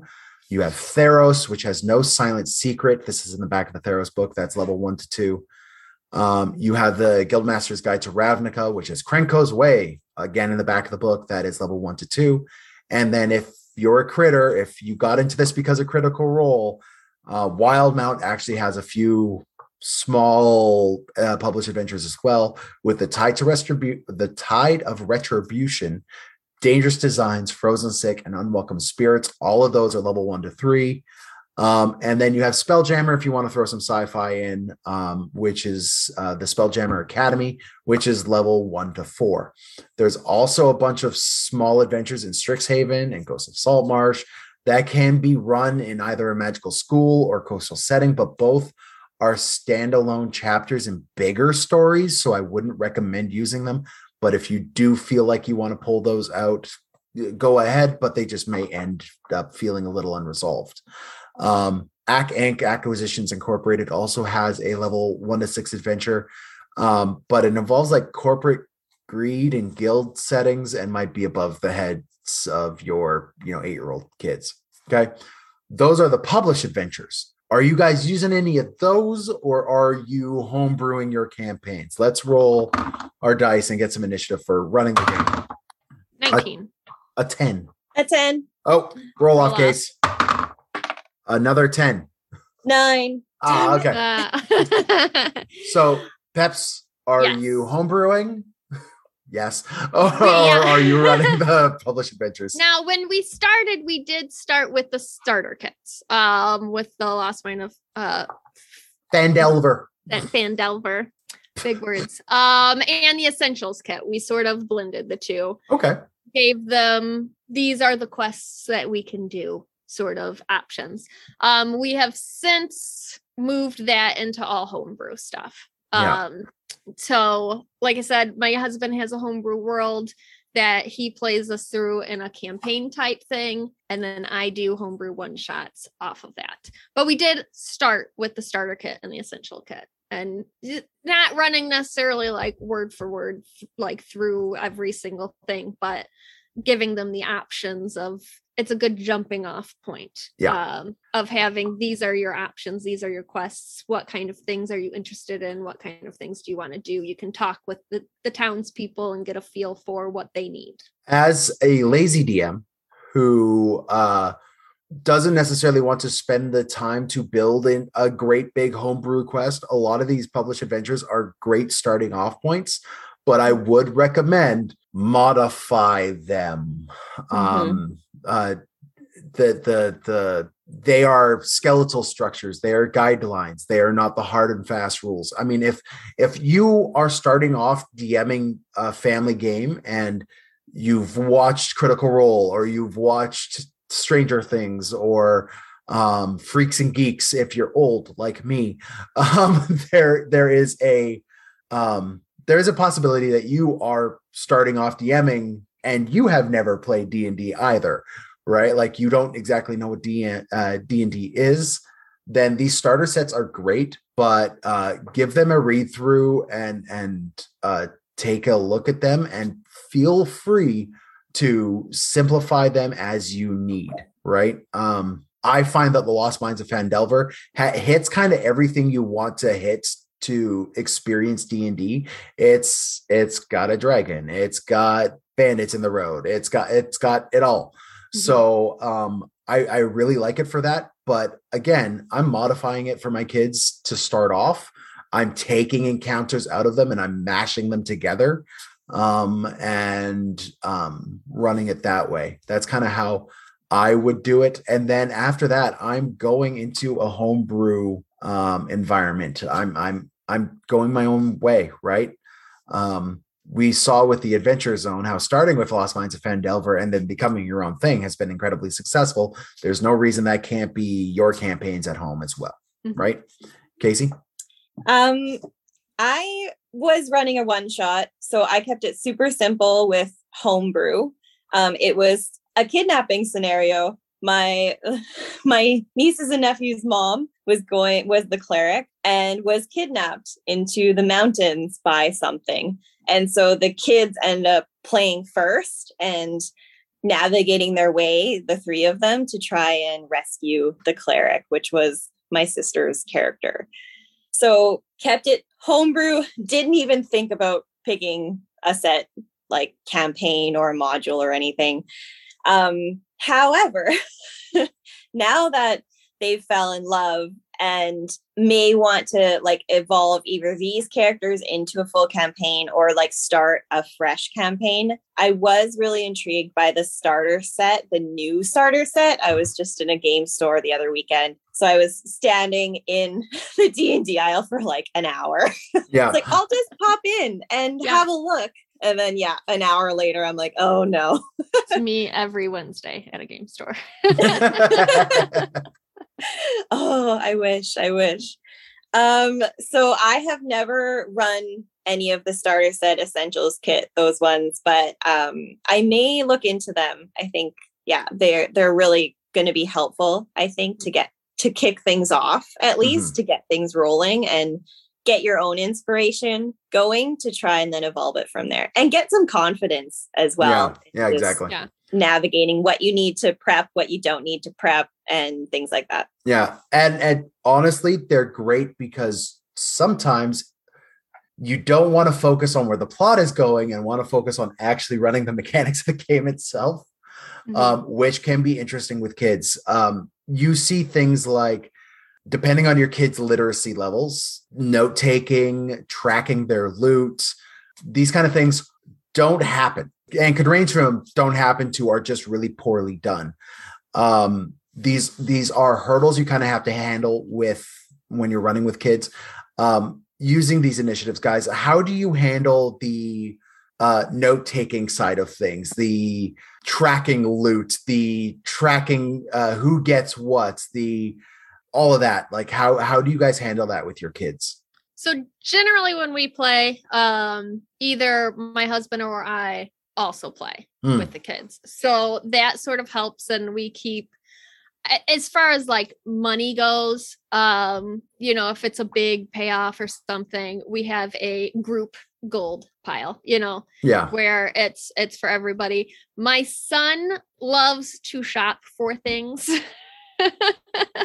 Whereas my daughter just wants to hit things. So that's their differences. So we have spent an hour before with my son in a shop, like haggling with the storekeeper and wanting to know every item he had and how much it was and how he could get money for it and that kind of thing. So he has to keep track of his things. So we do but we monitor it. We're okay, write this down here. You now have this, or we will hand it to them on a note card that they can put in their binder for magical items and things like that. We give them those sheets where they have the individual cards, like the Magic the Gathering style sleeves. And we'll give them a note card with what the item is so that they can just put it in there. If it's a special item, Having something tactile that they could then pull, this represents this specific item is intensely helpful for all players of all ages, but especially kids. Yeah. And we have 1 million magic item cards. My husband helped produce a lot for Deep Dungeon games. So we have a huge binder filled with magic item cards. Or if it's just a quick, we found this, my husband's also very good at drawing. So he'll just like draw up a quick sword on it. Mine would be like a line with a circle as a handle if I tried to do it, but he's very good at that kind of thing. Or you could even, if you're not artsy or whatever, on your off time, find a picture online and print it out and write the stats on the back of it and give it to them in that way. So it doesn't have to be immediately at the table. Write yourself a note. They got this sword. This is what it does. Find the artwork, make a card, give it to them. Because they do like having that thing in their hands, that reward of I got this cool thing. So be very careful when it comes to kids. I find giving them consumables is one of the best things because you give them the one and then they use it and you could take it away, right? And then they don't have you often, this is with character creation and stuff like that as well with kids, you get that analysis paralysis where you have too many options in front of you and you don't know what to do, which is why earlier I was saying like cut it down into pieces, right? Like have a list to follow of we're taking care of this and this and this next with character creation. When it comes to items, don't inundate them with items. Even if you're in a high magic campaign where they're like, oh, you have 5 potions of healing and this orb that does this and this weapon and that weapon and this other weapon that all have different, don't do that with kids. Focus on the characterizing items more, like this is a sword that kind of defines who your character is a little bit, and you give them that, and that's the one magic weapon they have. Don't give them another one, right? Like it's that level of rationing. That's the word I'm looking for. There's that level of rationing you kind of got to do with kids. Keep the magic items few, and the rewards more material, right? Like you have a new medal or a new title, or you've been given this house, or like they're these items that they're not going to carry around with them out in the field that won't make them shut down when they're like, okay, what potion do I use to fight the ogre? Yeah. They don't need that. One thing I've also done, and you're talking about consumables and stuff, I have had games where, like I said, mine are one shots within a world that we play in. So I try not to give them too many magic items myself because I don't want to break my husband's campaign. So we helped a dragon save Thanksgiving. So they got a plate of cookies, and each cookie gave them 2 temporary hit points. So, things like that. I have also done objects outside of the game. We went to a shrine for the dice gods with a dice goblin at the end of it, and once they completed it, I bought them a special D20, and the dice goblin gave them each their D20, and I said, this is for when you roll advantage on anything, this is your special advantage dice. Ooh, so it's so not fun. an actual magic item in the game, but it's an item that they can hold and have and use, and it's a special dice different from their other dice. So like now I get to use that dice that the goblin gave me. That's so cool. I was definitely going to say, like, my kids, their reading skills are great, but their writing skills are not. So when it comes to a lot of these items, I'm giving them like tactile representations, like you were mentioning, like cards. When they get a potion, I'm giving them like a little card with a potion on it. And this is the thing you have. Give that back to me when you use it. Yeah. But when it comes to rewards, they found a treasure chest full of gold. So I gave them a little treasure chest full of chocolate like chocolate coins that have like the tin around them. Yeah. And I gave them that. Like, there's your reward. You now have candy. Eat your candy. Right. Like it's having those tactile rewards for kids. Okay. I'm just a giant child anyway. So like, that's great for me. I want that for my games, for me as a player. Give me reward me with candy. I just did that. I just ran a game for adults, and they had to fight gummy bears that exploded, and when they killed them, I gave them a gummy bear to eat. Yes. And so I was just passing out gummy bears the whole session. It's amazing. Yeah. This works for kids, right? Like you were saying, like, even going to the Dice Goblin and getting this special reward. You want to know something that your kid is going to go to the school ground and talk to the other kids. This is so cool. I got this thing in my D&D game. It's amazing, right? Like, and a pewter necklace with a lightning bolt on it or something, right? Like, it doesn't have to be big. It doesn't have to be expensive. It could be handmade. Yeah. It could literally be a bowl of candy. Literally, just give me a bowl. I want a bowl of candy. And it doesn't have to be an in-game reward. It can be an out-of-game reward. Exactly. Yeah, love it. I want to play now so bad. Yeah, right? Our session for today is canceled because a lot of people are unavailable. So I'm just sitting here looking at my table going, D&D today. So I'll run a candy game for you guys. You each get a bag of gummy bears, and I'll say when you can eat one. I was thinking you were going to ship us candy. Like, I would love some Buckeyes. It has been forever since I had some Buckeyes. Send me Tim Tams and I'll send you Buckeyes. Deal. Okay, so let's move back onto running the game a bit. There are some more esoteric rulings that are kind of hard to deal with when you are running the game.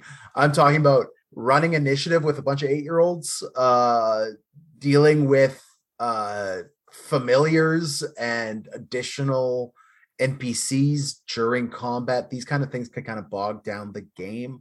I want to know how you guys handle your initiative and running combat and dealing with like squishy D&D pets in your games.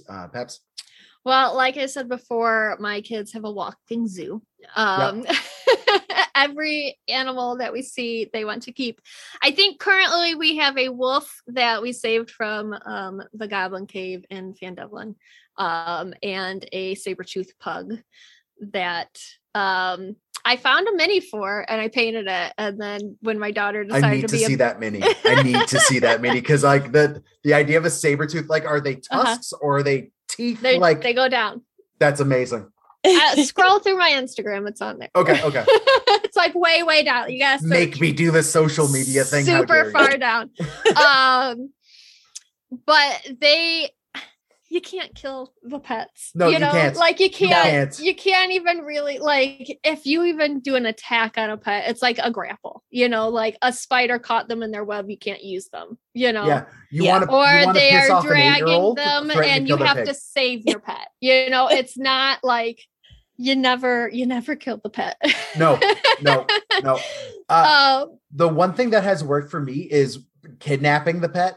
And like, your pig's gone, you have to go find the pig.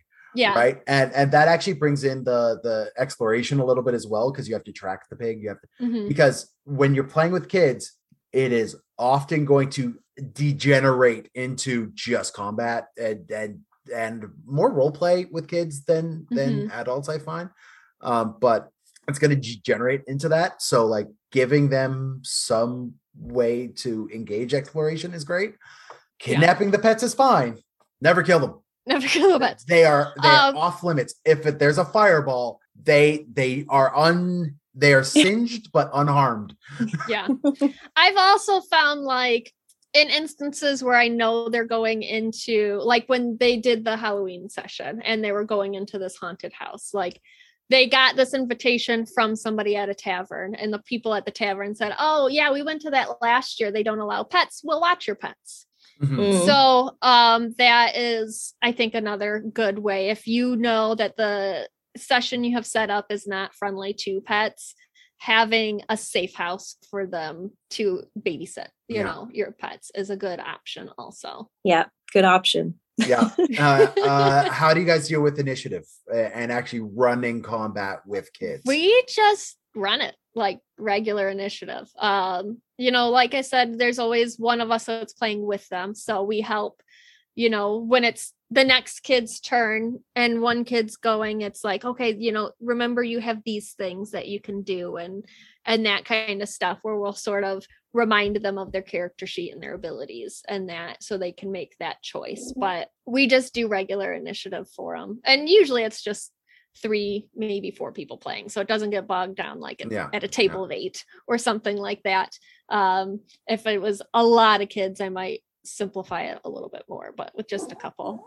I also don't throw a lot of monsters at my kids at a single time, because I mentioned earlier, you're really trying to focus on what makes the monsters unique so that they're more memorable for the kids. So and you usually only have a small window with kids. So like, you don't want these massive combat set pieces like every single session. They're not going to war. they're not doing war. Yeah, exactly. So like, at most they're fighting 5 goblins, right? Yeah. Like they're the number of enemies is low, and I do that intentionally because it needs to get to their turn faster. For one, you can't just have a 40-minute before your turn happens again, like happens at some D&D tables. You can't do that with kids.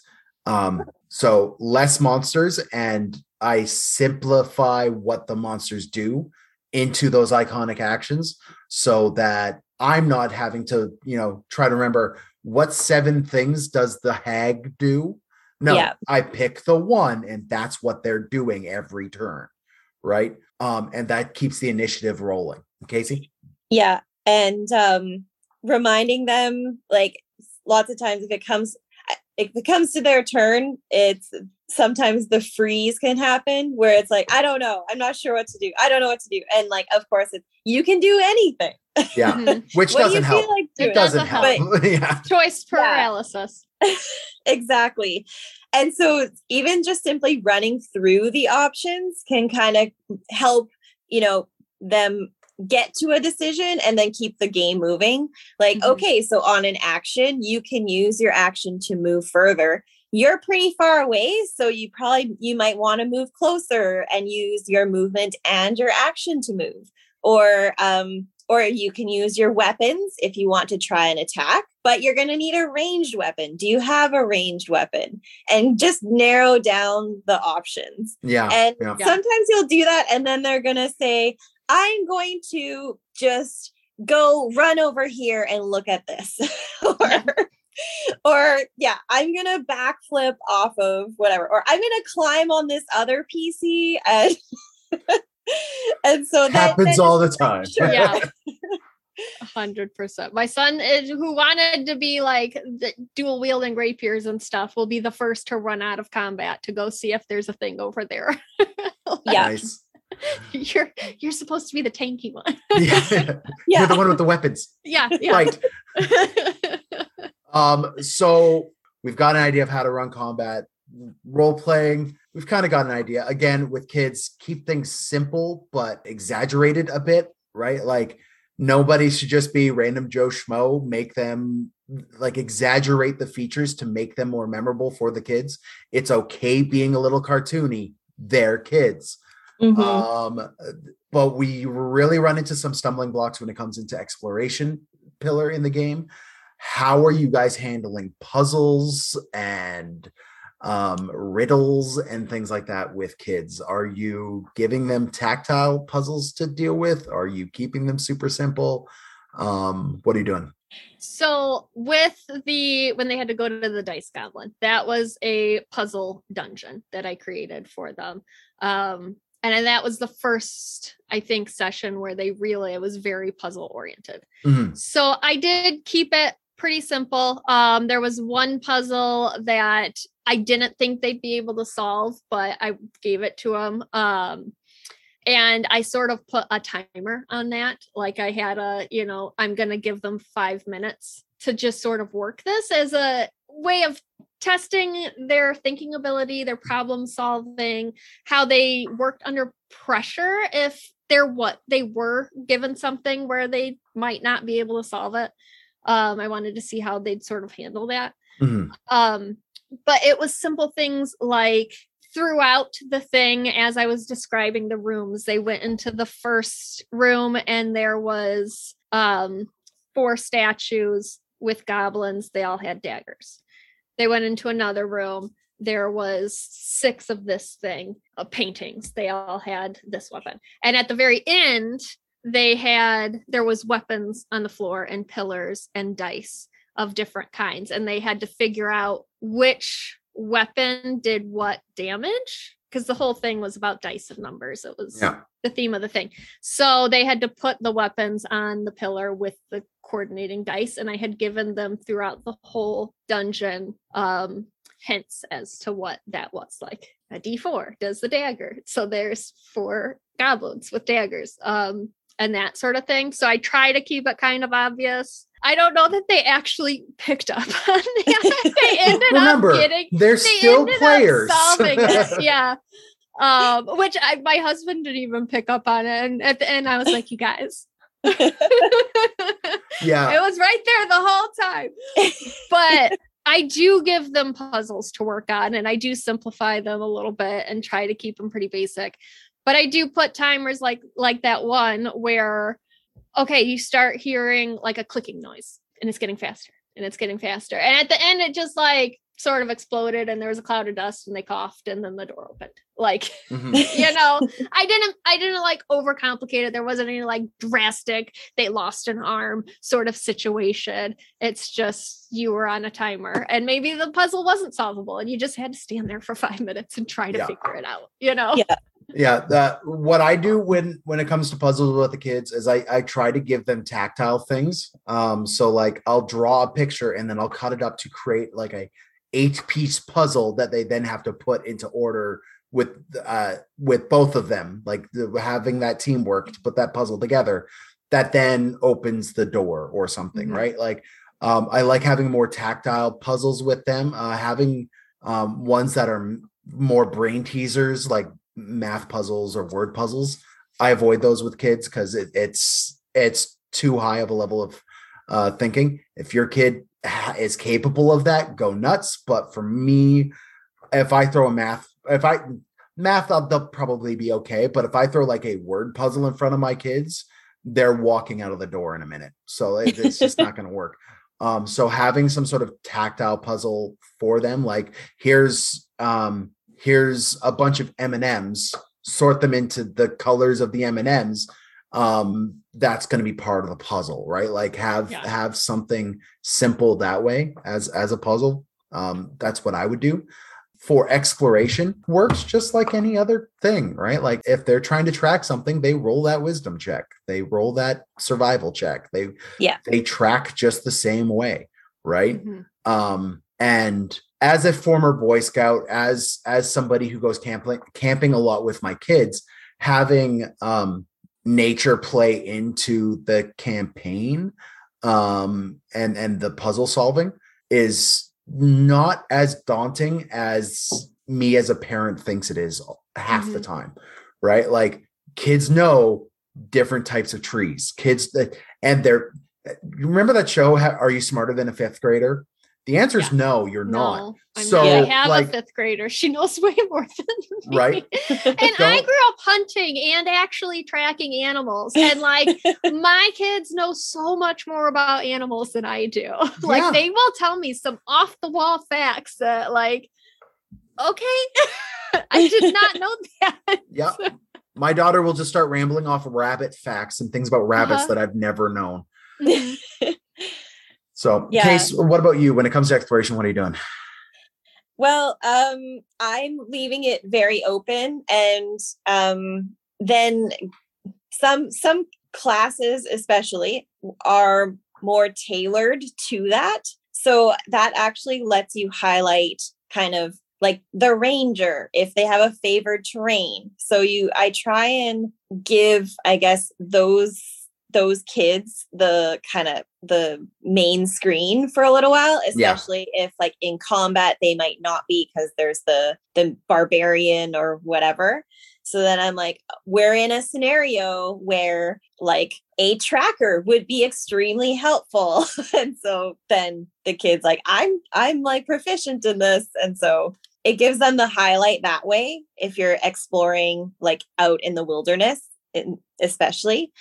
So I try and like include something that only each specific player can help with or is like their specialty. And so then when it comes to like exploring sometimes or sneaking, it's like, it would be really helpful if somebody snuck in there to have a look first. And then it's like, i.e. the rogue. It's like, I think this like Dex should do this. Coaching when you're playing with kids is not a bad thing, right? Like giving them that direction as a DM. Yeah. And it just gives them a little bit of like autonomy as well. Like you don't have to do much where it's like, I think we're going to need somebody to sneak in there. That might be a good idea. And then the rogue's going to be like, I can do it. Or like you come to a door and it's locked. And if like, they're kind of like, I don't know what to do. It's like, maybe somebody in the party could try picking the lock. And then hopefully the rogue like clues in. It's like, I have luck picking things. And so then they step up, you know? Yeah. Yeah. This is something you guys probably deal with a lot more than I do because I tend to avoid things like condition effects and exhaustion and death saves and actual death in my campaign with my kids.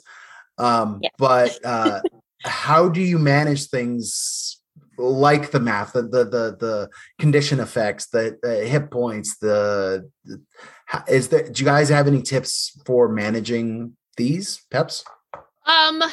There was one session I ran and I did almost kill my son's character in that session. I think he was down to death saves and like he literally laid on the ground. like while he was in death saves until it was time for him to roll to see if he got back up.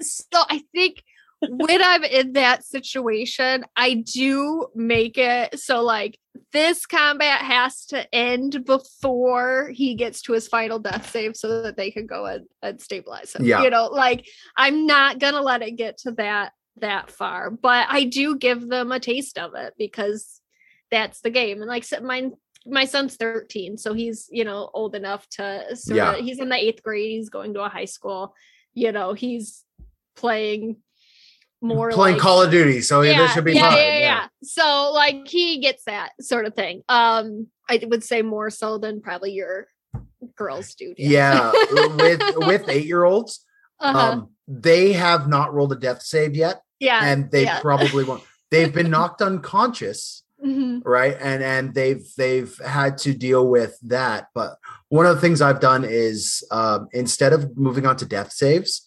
and making them unconscious and like skipping their turn until they're healed, I have given them like half actions instead. So like you cannot do an action, but you can move or do a bonus, and that's what you get to do while you're at 0 hit points. Yeah. Right?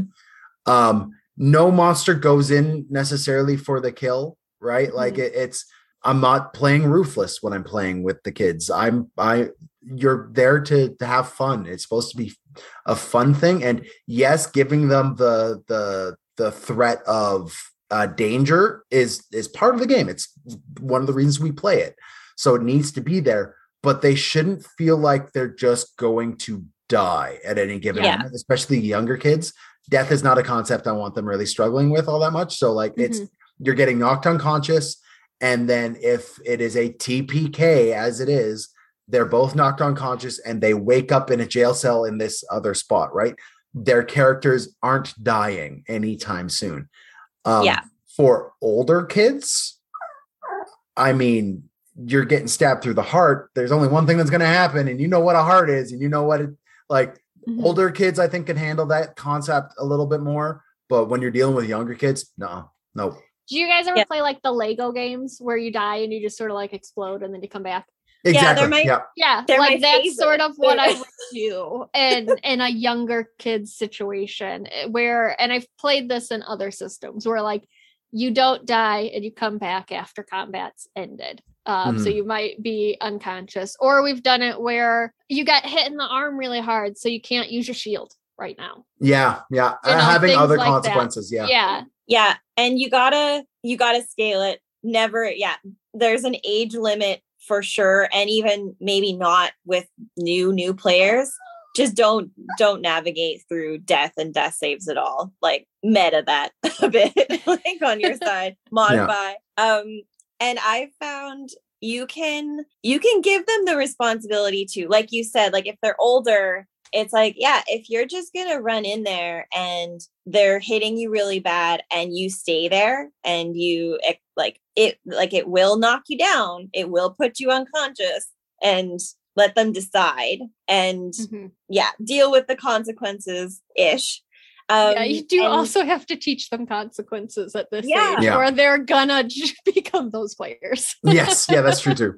Yeah, and I have let them do their own like tracking of hit points. Like, okay, look, like what does your sheet say is your hit points? Okay, you just took 4 points of piercing damage. So, and I let them decide how they're going to track it, because some people count up, some people count down. Yeah. And so when you have like kids that are like proficient enough in math to do it themselves, like giving them that responsibility too is helpful, because then like you have to make sure you keep track of this. And then you'll get healed and see how when you heal, you are healed 8 points. And so you are back up to whatever. Yeah. Do you guys use all the conditions like exhaustion? Do you follow the exhaustion rules? Do you follow the condition rules? Like how are you managing the mechanical condition rules in the game? I just don't think they've come up. Yeah. We just haven't really gotten to a point where it's been a problem. Yeah. Like grappling, yes. Being restrained, yes. Yeah. But like my son almost got swallowed by yeah, right. And like but I modify it in a way that just kind of makes it make more sense to the kids as well, right? Like being paralyzed and not being able to use any actions, that kind of makes sense, but at the same time, they want to be able to do something. So like the idea of like you're paralyzed in your arm and now you can't use your shield, or you can't swing your weapon this turn, right? Like keeping things a little bit more simplified is always a good thing. I don't do exhaustion rules. I definitely don't. There aren't 6 stages of exhaustion with my kids. The only person getting exhausted at the table is me. So, agreed. Yeah. Are there any types of monsters, enemies, anything you are just never putting in your campaign with kids and you recommend people never put in your campaign with their kids? What, do you got any along this line? Like the idea of like a succubus or an incubus is up there, maybe hags, but I 100% would put a hag in my campaign with my kids, even though they're 8. They're just a scary witch. A lot of the monsters I use are somewhat homebrewed, like we fought a giant turkey. And I made dice golems out of dice. I glued them together and made golems. You do know that there are rules for dire turkeys, right? I found Adam might have sent it to me even. I don't remember. Yeah. Somebody sent me a turkey of sorts for our Thanksgiving game, but we fought chocobos before because I have the minis for them. But I would say there's not necessarily any off the top of my head I could think that I would not use. I would modify them. Yeah. I mean, there are some versions of undead I'd probably stray away from right now. There's not a lot of spiders hitting my table because one of my daughters has a big issue with spiders. And where it's funny to do that to Megan, because Megan's got a big issue with spiders as well. So like throwing a couple spiders on the table to mess with Megan is funny and whatnot. It's not that with the kids. It's downright cruel. Because then you have to deal with the nightmares. Because then I got to deal with and the curling in a ball and crying. Whereas when Megan curls in a ball and cries on the floor, it's funny. So the Megan would never do that. No. What actually happens is she punches me, and I'm the one curled in the ball on the ground. We all know Megan would not show that weakness in front of you. No. She doesn't have those weaknesses. There would be a lot of huffing. Yeah. I'm okay. But like most devils and demons, I'm probably not using. I mean, if I am, they're big red. They're like the Asmodeus level devil. I'm avoiding the Cenobites level stuff like chain devils.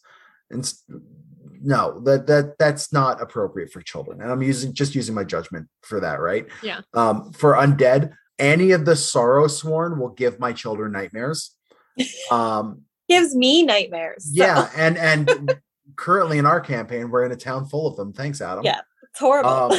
So like those, don't use those. You don't need them, right? Yeah, there's too many great options and so many options that like you don't need to push it. And I think it's so kid specific. Yeah.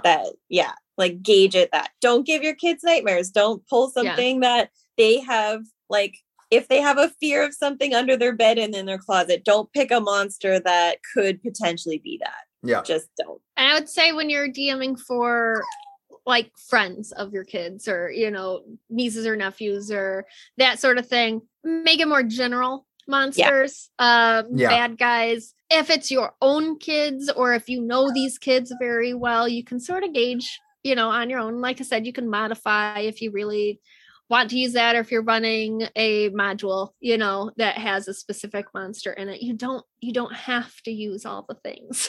Yeah, you don't you have can switch to describe it in that way. Yeah. You can turn it into whatever you want to turn it into and gauge it towards the kids at your table. So if they are older teenagers and you think they can deal with that kind of, if they want to be edgy and you want to use that kind of thing, you can use that kind of thing. But for your younger kids, you can definitely get a flavor of a thing and not use that thing, Yeah. I would say if you've never DM'd for kids, like you should definitely try if you have the opportunity, because the things they come up with, the the problem solving that they have, the way they talk to NPCs, the things they want to see and do brings magic to the table that I think playing with veteran players you don't always see, because the whole world is new. Their imaginations are ridiculous. Bring personal things into it. I have created a forest that was called Mrs. Mommy Puppy Dog Forest because that's the name of my daughter's puppy dog, stuffed animal that she has. And that's where all puppies came from. Yeah. You know, so make it specific to them to keep them engaged and just let them have fun in it. It does not have to be rules as written. And I don't recommend you do rules as written. No, I mean, let them take the reins and you just create a world that they can explore and thrive in. Yeah. Yeah. Go ahead, Case. And yeah, I think it's way more freeing as a DM. You're not going to have them question your decision on some sort of rule that you got wrong, or like, I don't think those are the stats for what you just did, or those types of things that would come up playing with adults, especially like veteran players. You have that freedom they will accept what you say generally. And so it lets you grow as a DM, especially if you're a new DM. And if you have never DM'd and your kids are just desperate to play and you're like, oh, okay, I need to learn something about this. Like, I applaud you for opening the door to it, and you can do it. It doesn't have to be super complicated. Like, simplify and you can play with them. You can play D&D and they will be thrilled. Yes. So just as somebody who started playing when I was 8 and is now 37, there are a lot of like practical benefits to playing D&D that we often don't mention, where like your mind for math and numbers expands, your ability to handle social situations expands. Like, there are so many benefits to D&D that starting kids early playing it is only ever going to be beneficial to their development as normal human beings who are, contributing to society, right? Like, there are a lot of benefits to it. So I actively encourage it. If you are, like you said, Casey, if you're new to DMing or even new to the game entirely and your family wants to get into it, playing with kids and DMing for kids is easier. I use with quotations. It is, because like, I'm not trying to undersell it. It is easier because you're not so beholden to the rules like we've mentioned, right? You can be a little bit more free with the rules when you're DMing with kids, which releases you as a DM for constantly having to worry about that, right? You don't need to know exactly what role you need to make to do this one thing. Just do whatever makes sense, right? And you could roll with it that way. And if you're running with skills, without skills, it's easy, right? The puppy dog. Thank you so much for listening. I encourage you, play D&D with your kids and really engage in this level of storytelling with them, because it's going to help build your relationship with them. It's going to help them build their relationship with you and teach them a bunch of life skills that they're going to need to know. And as long as you're staying away from the inappropriate subject matter, you're going to be fine. So that'll be it for this discussion on DMing for kids. Now, we've got a lot more tips and tricks for Dungeon Masters, so check back regularly to see what inspirations and insights we'll have for you in the future. Next week, we'll be exploring a classic dragon from previous editions that's recently been reimagined for D&D 5e. Thanks for listening to another episode of the It's a Mimic podcast. If you'd like to support us, we have a donate button on our website, www.itsamimic.com, as well as a store for some subtly disturbing merch. We also rely on word of mouth to get the news of the podcast out there to the community. So please pass the word to everyone you know that we're available on iTunes, Spotify, and YouTube, as well as most podcast apps. Thanks again for listening to It's a Mimic, where you never know what you're going to get. This has been an It's a Mimic production. Inquiries, requests, and questions for our mailbags can be sent to info@itsamimic.com.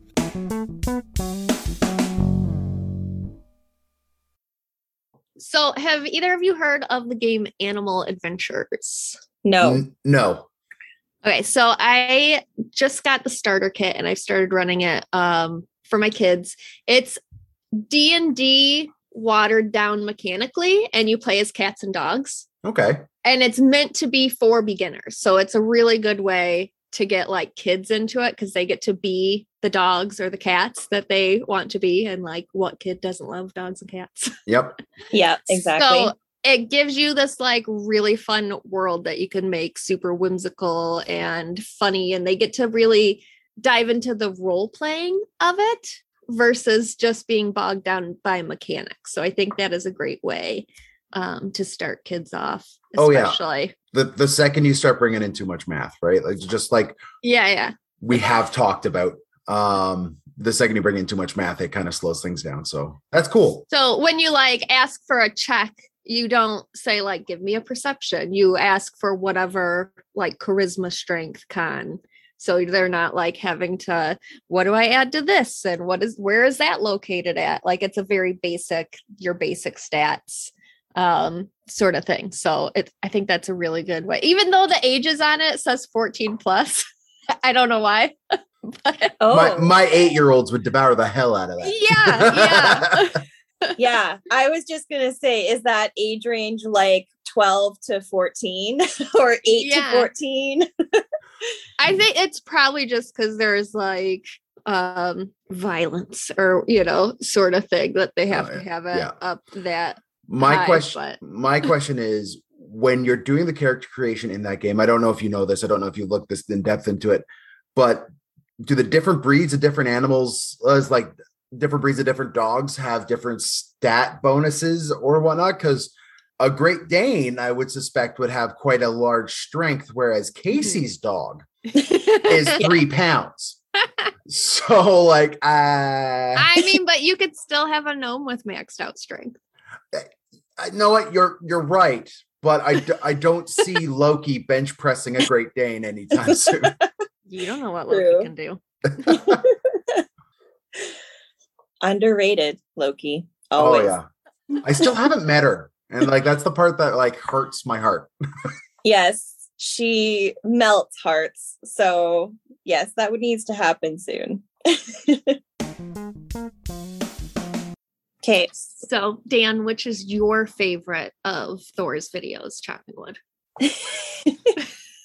Okay, so I actually do have a favorite video of his. Knew it. Of course.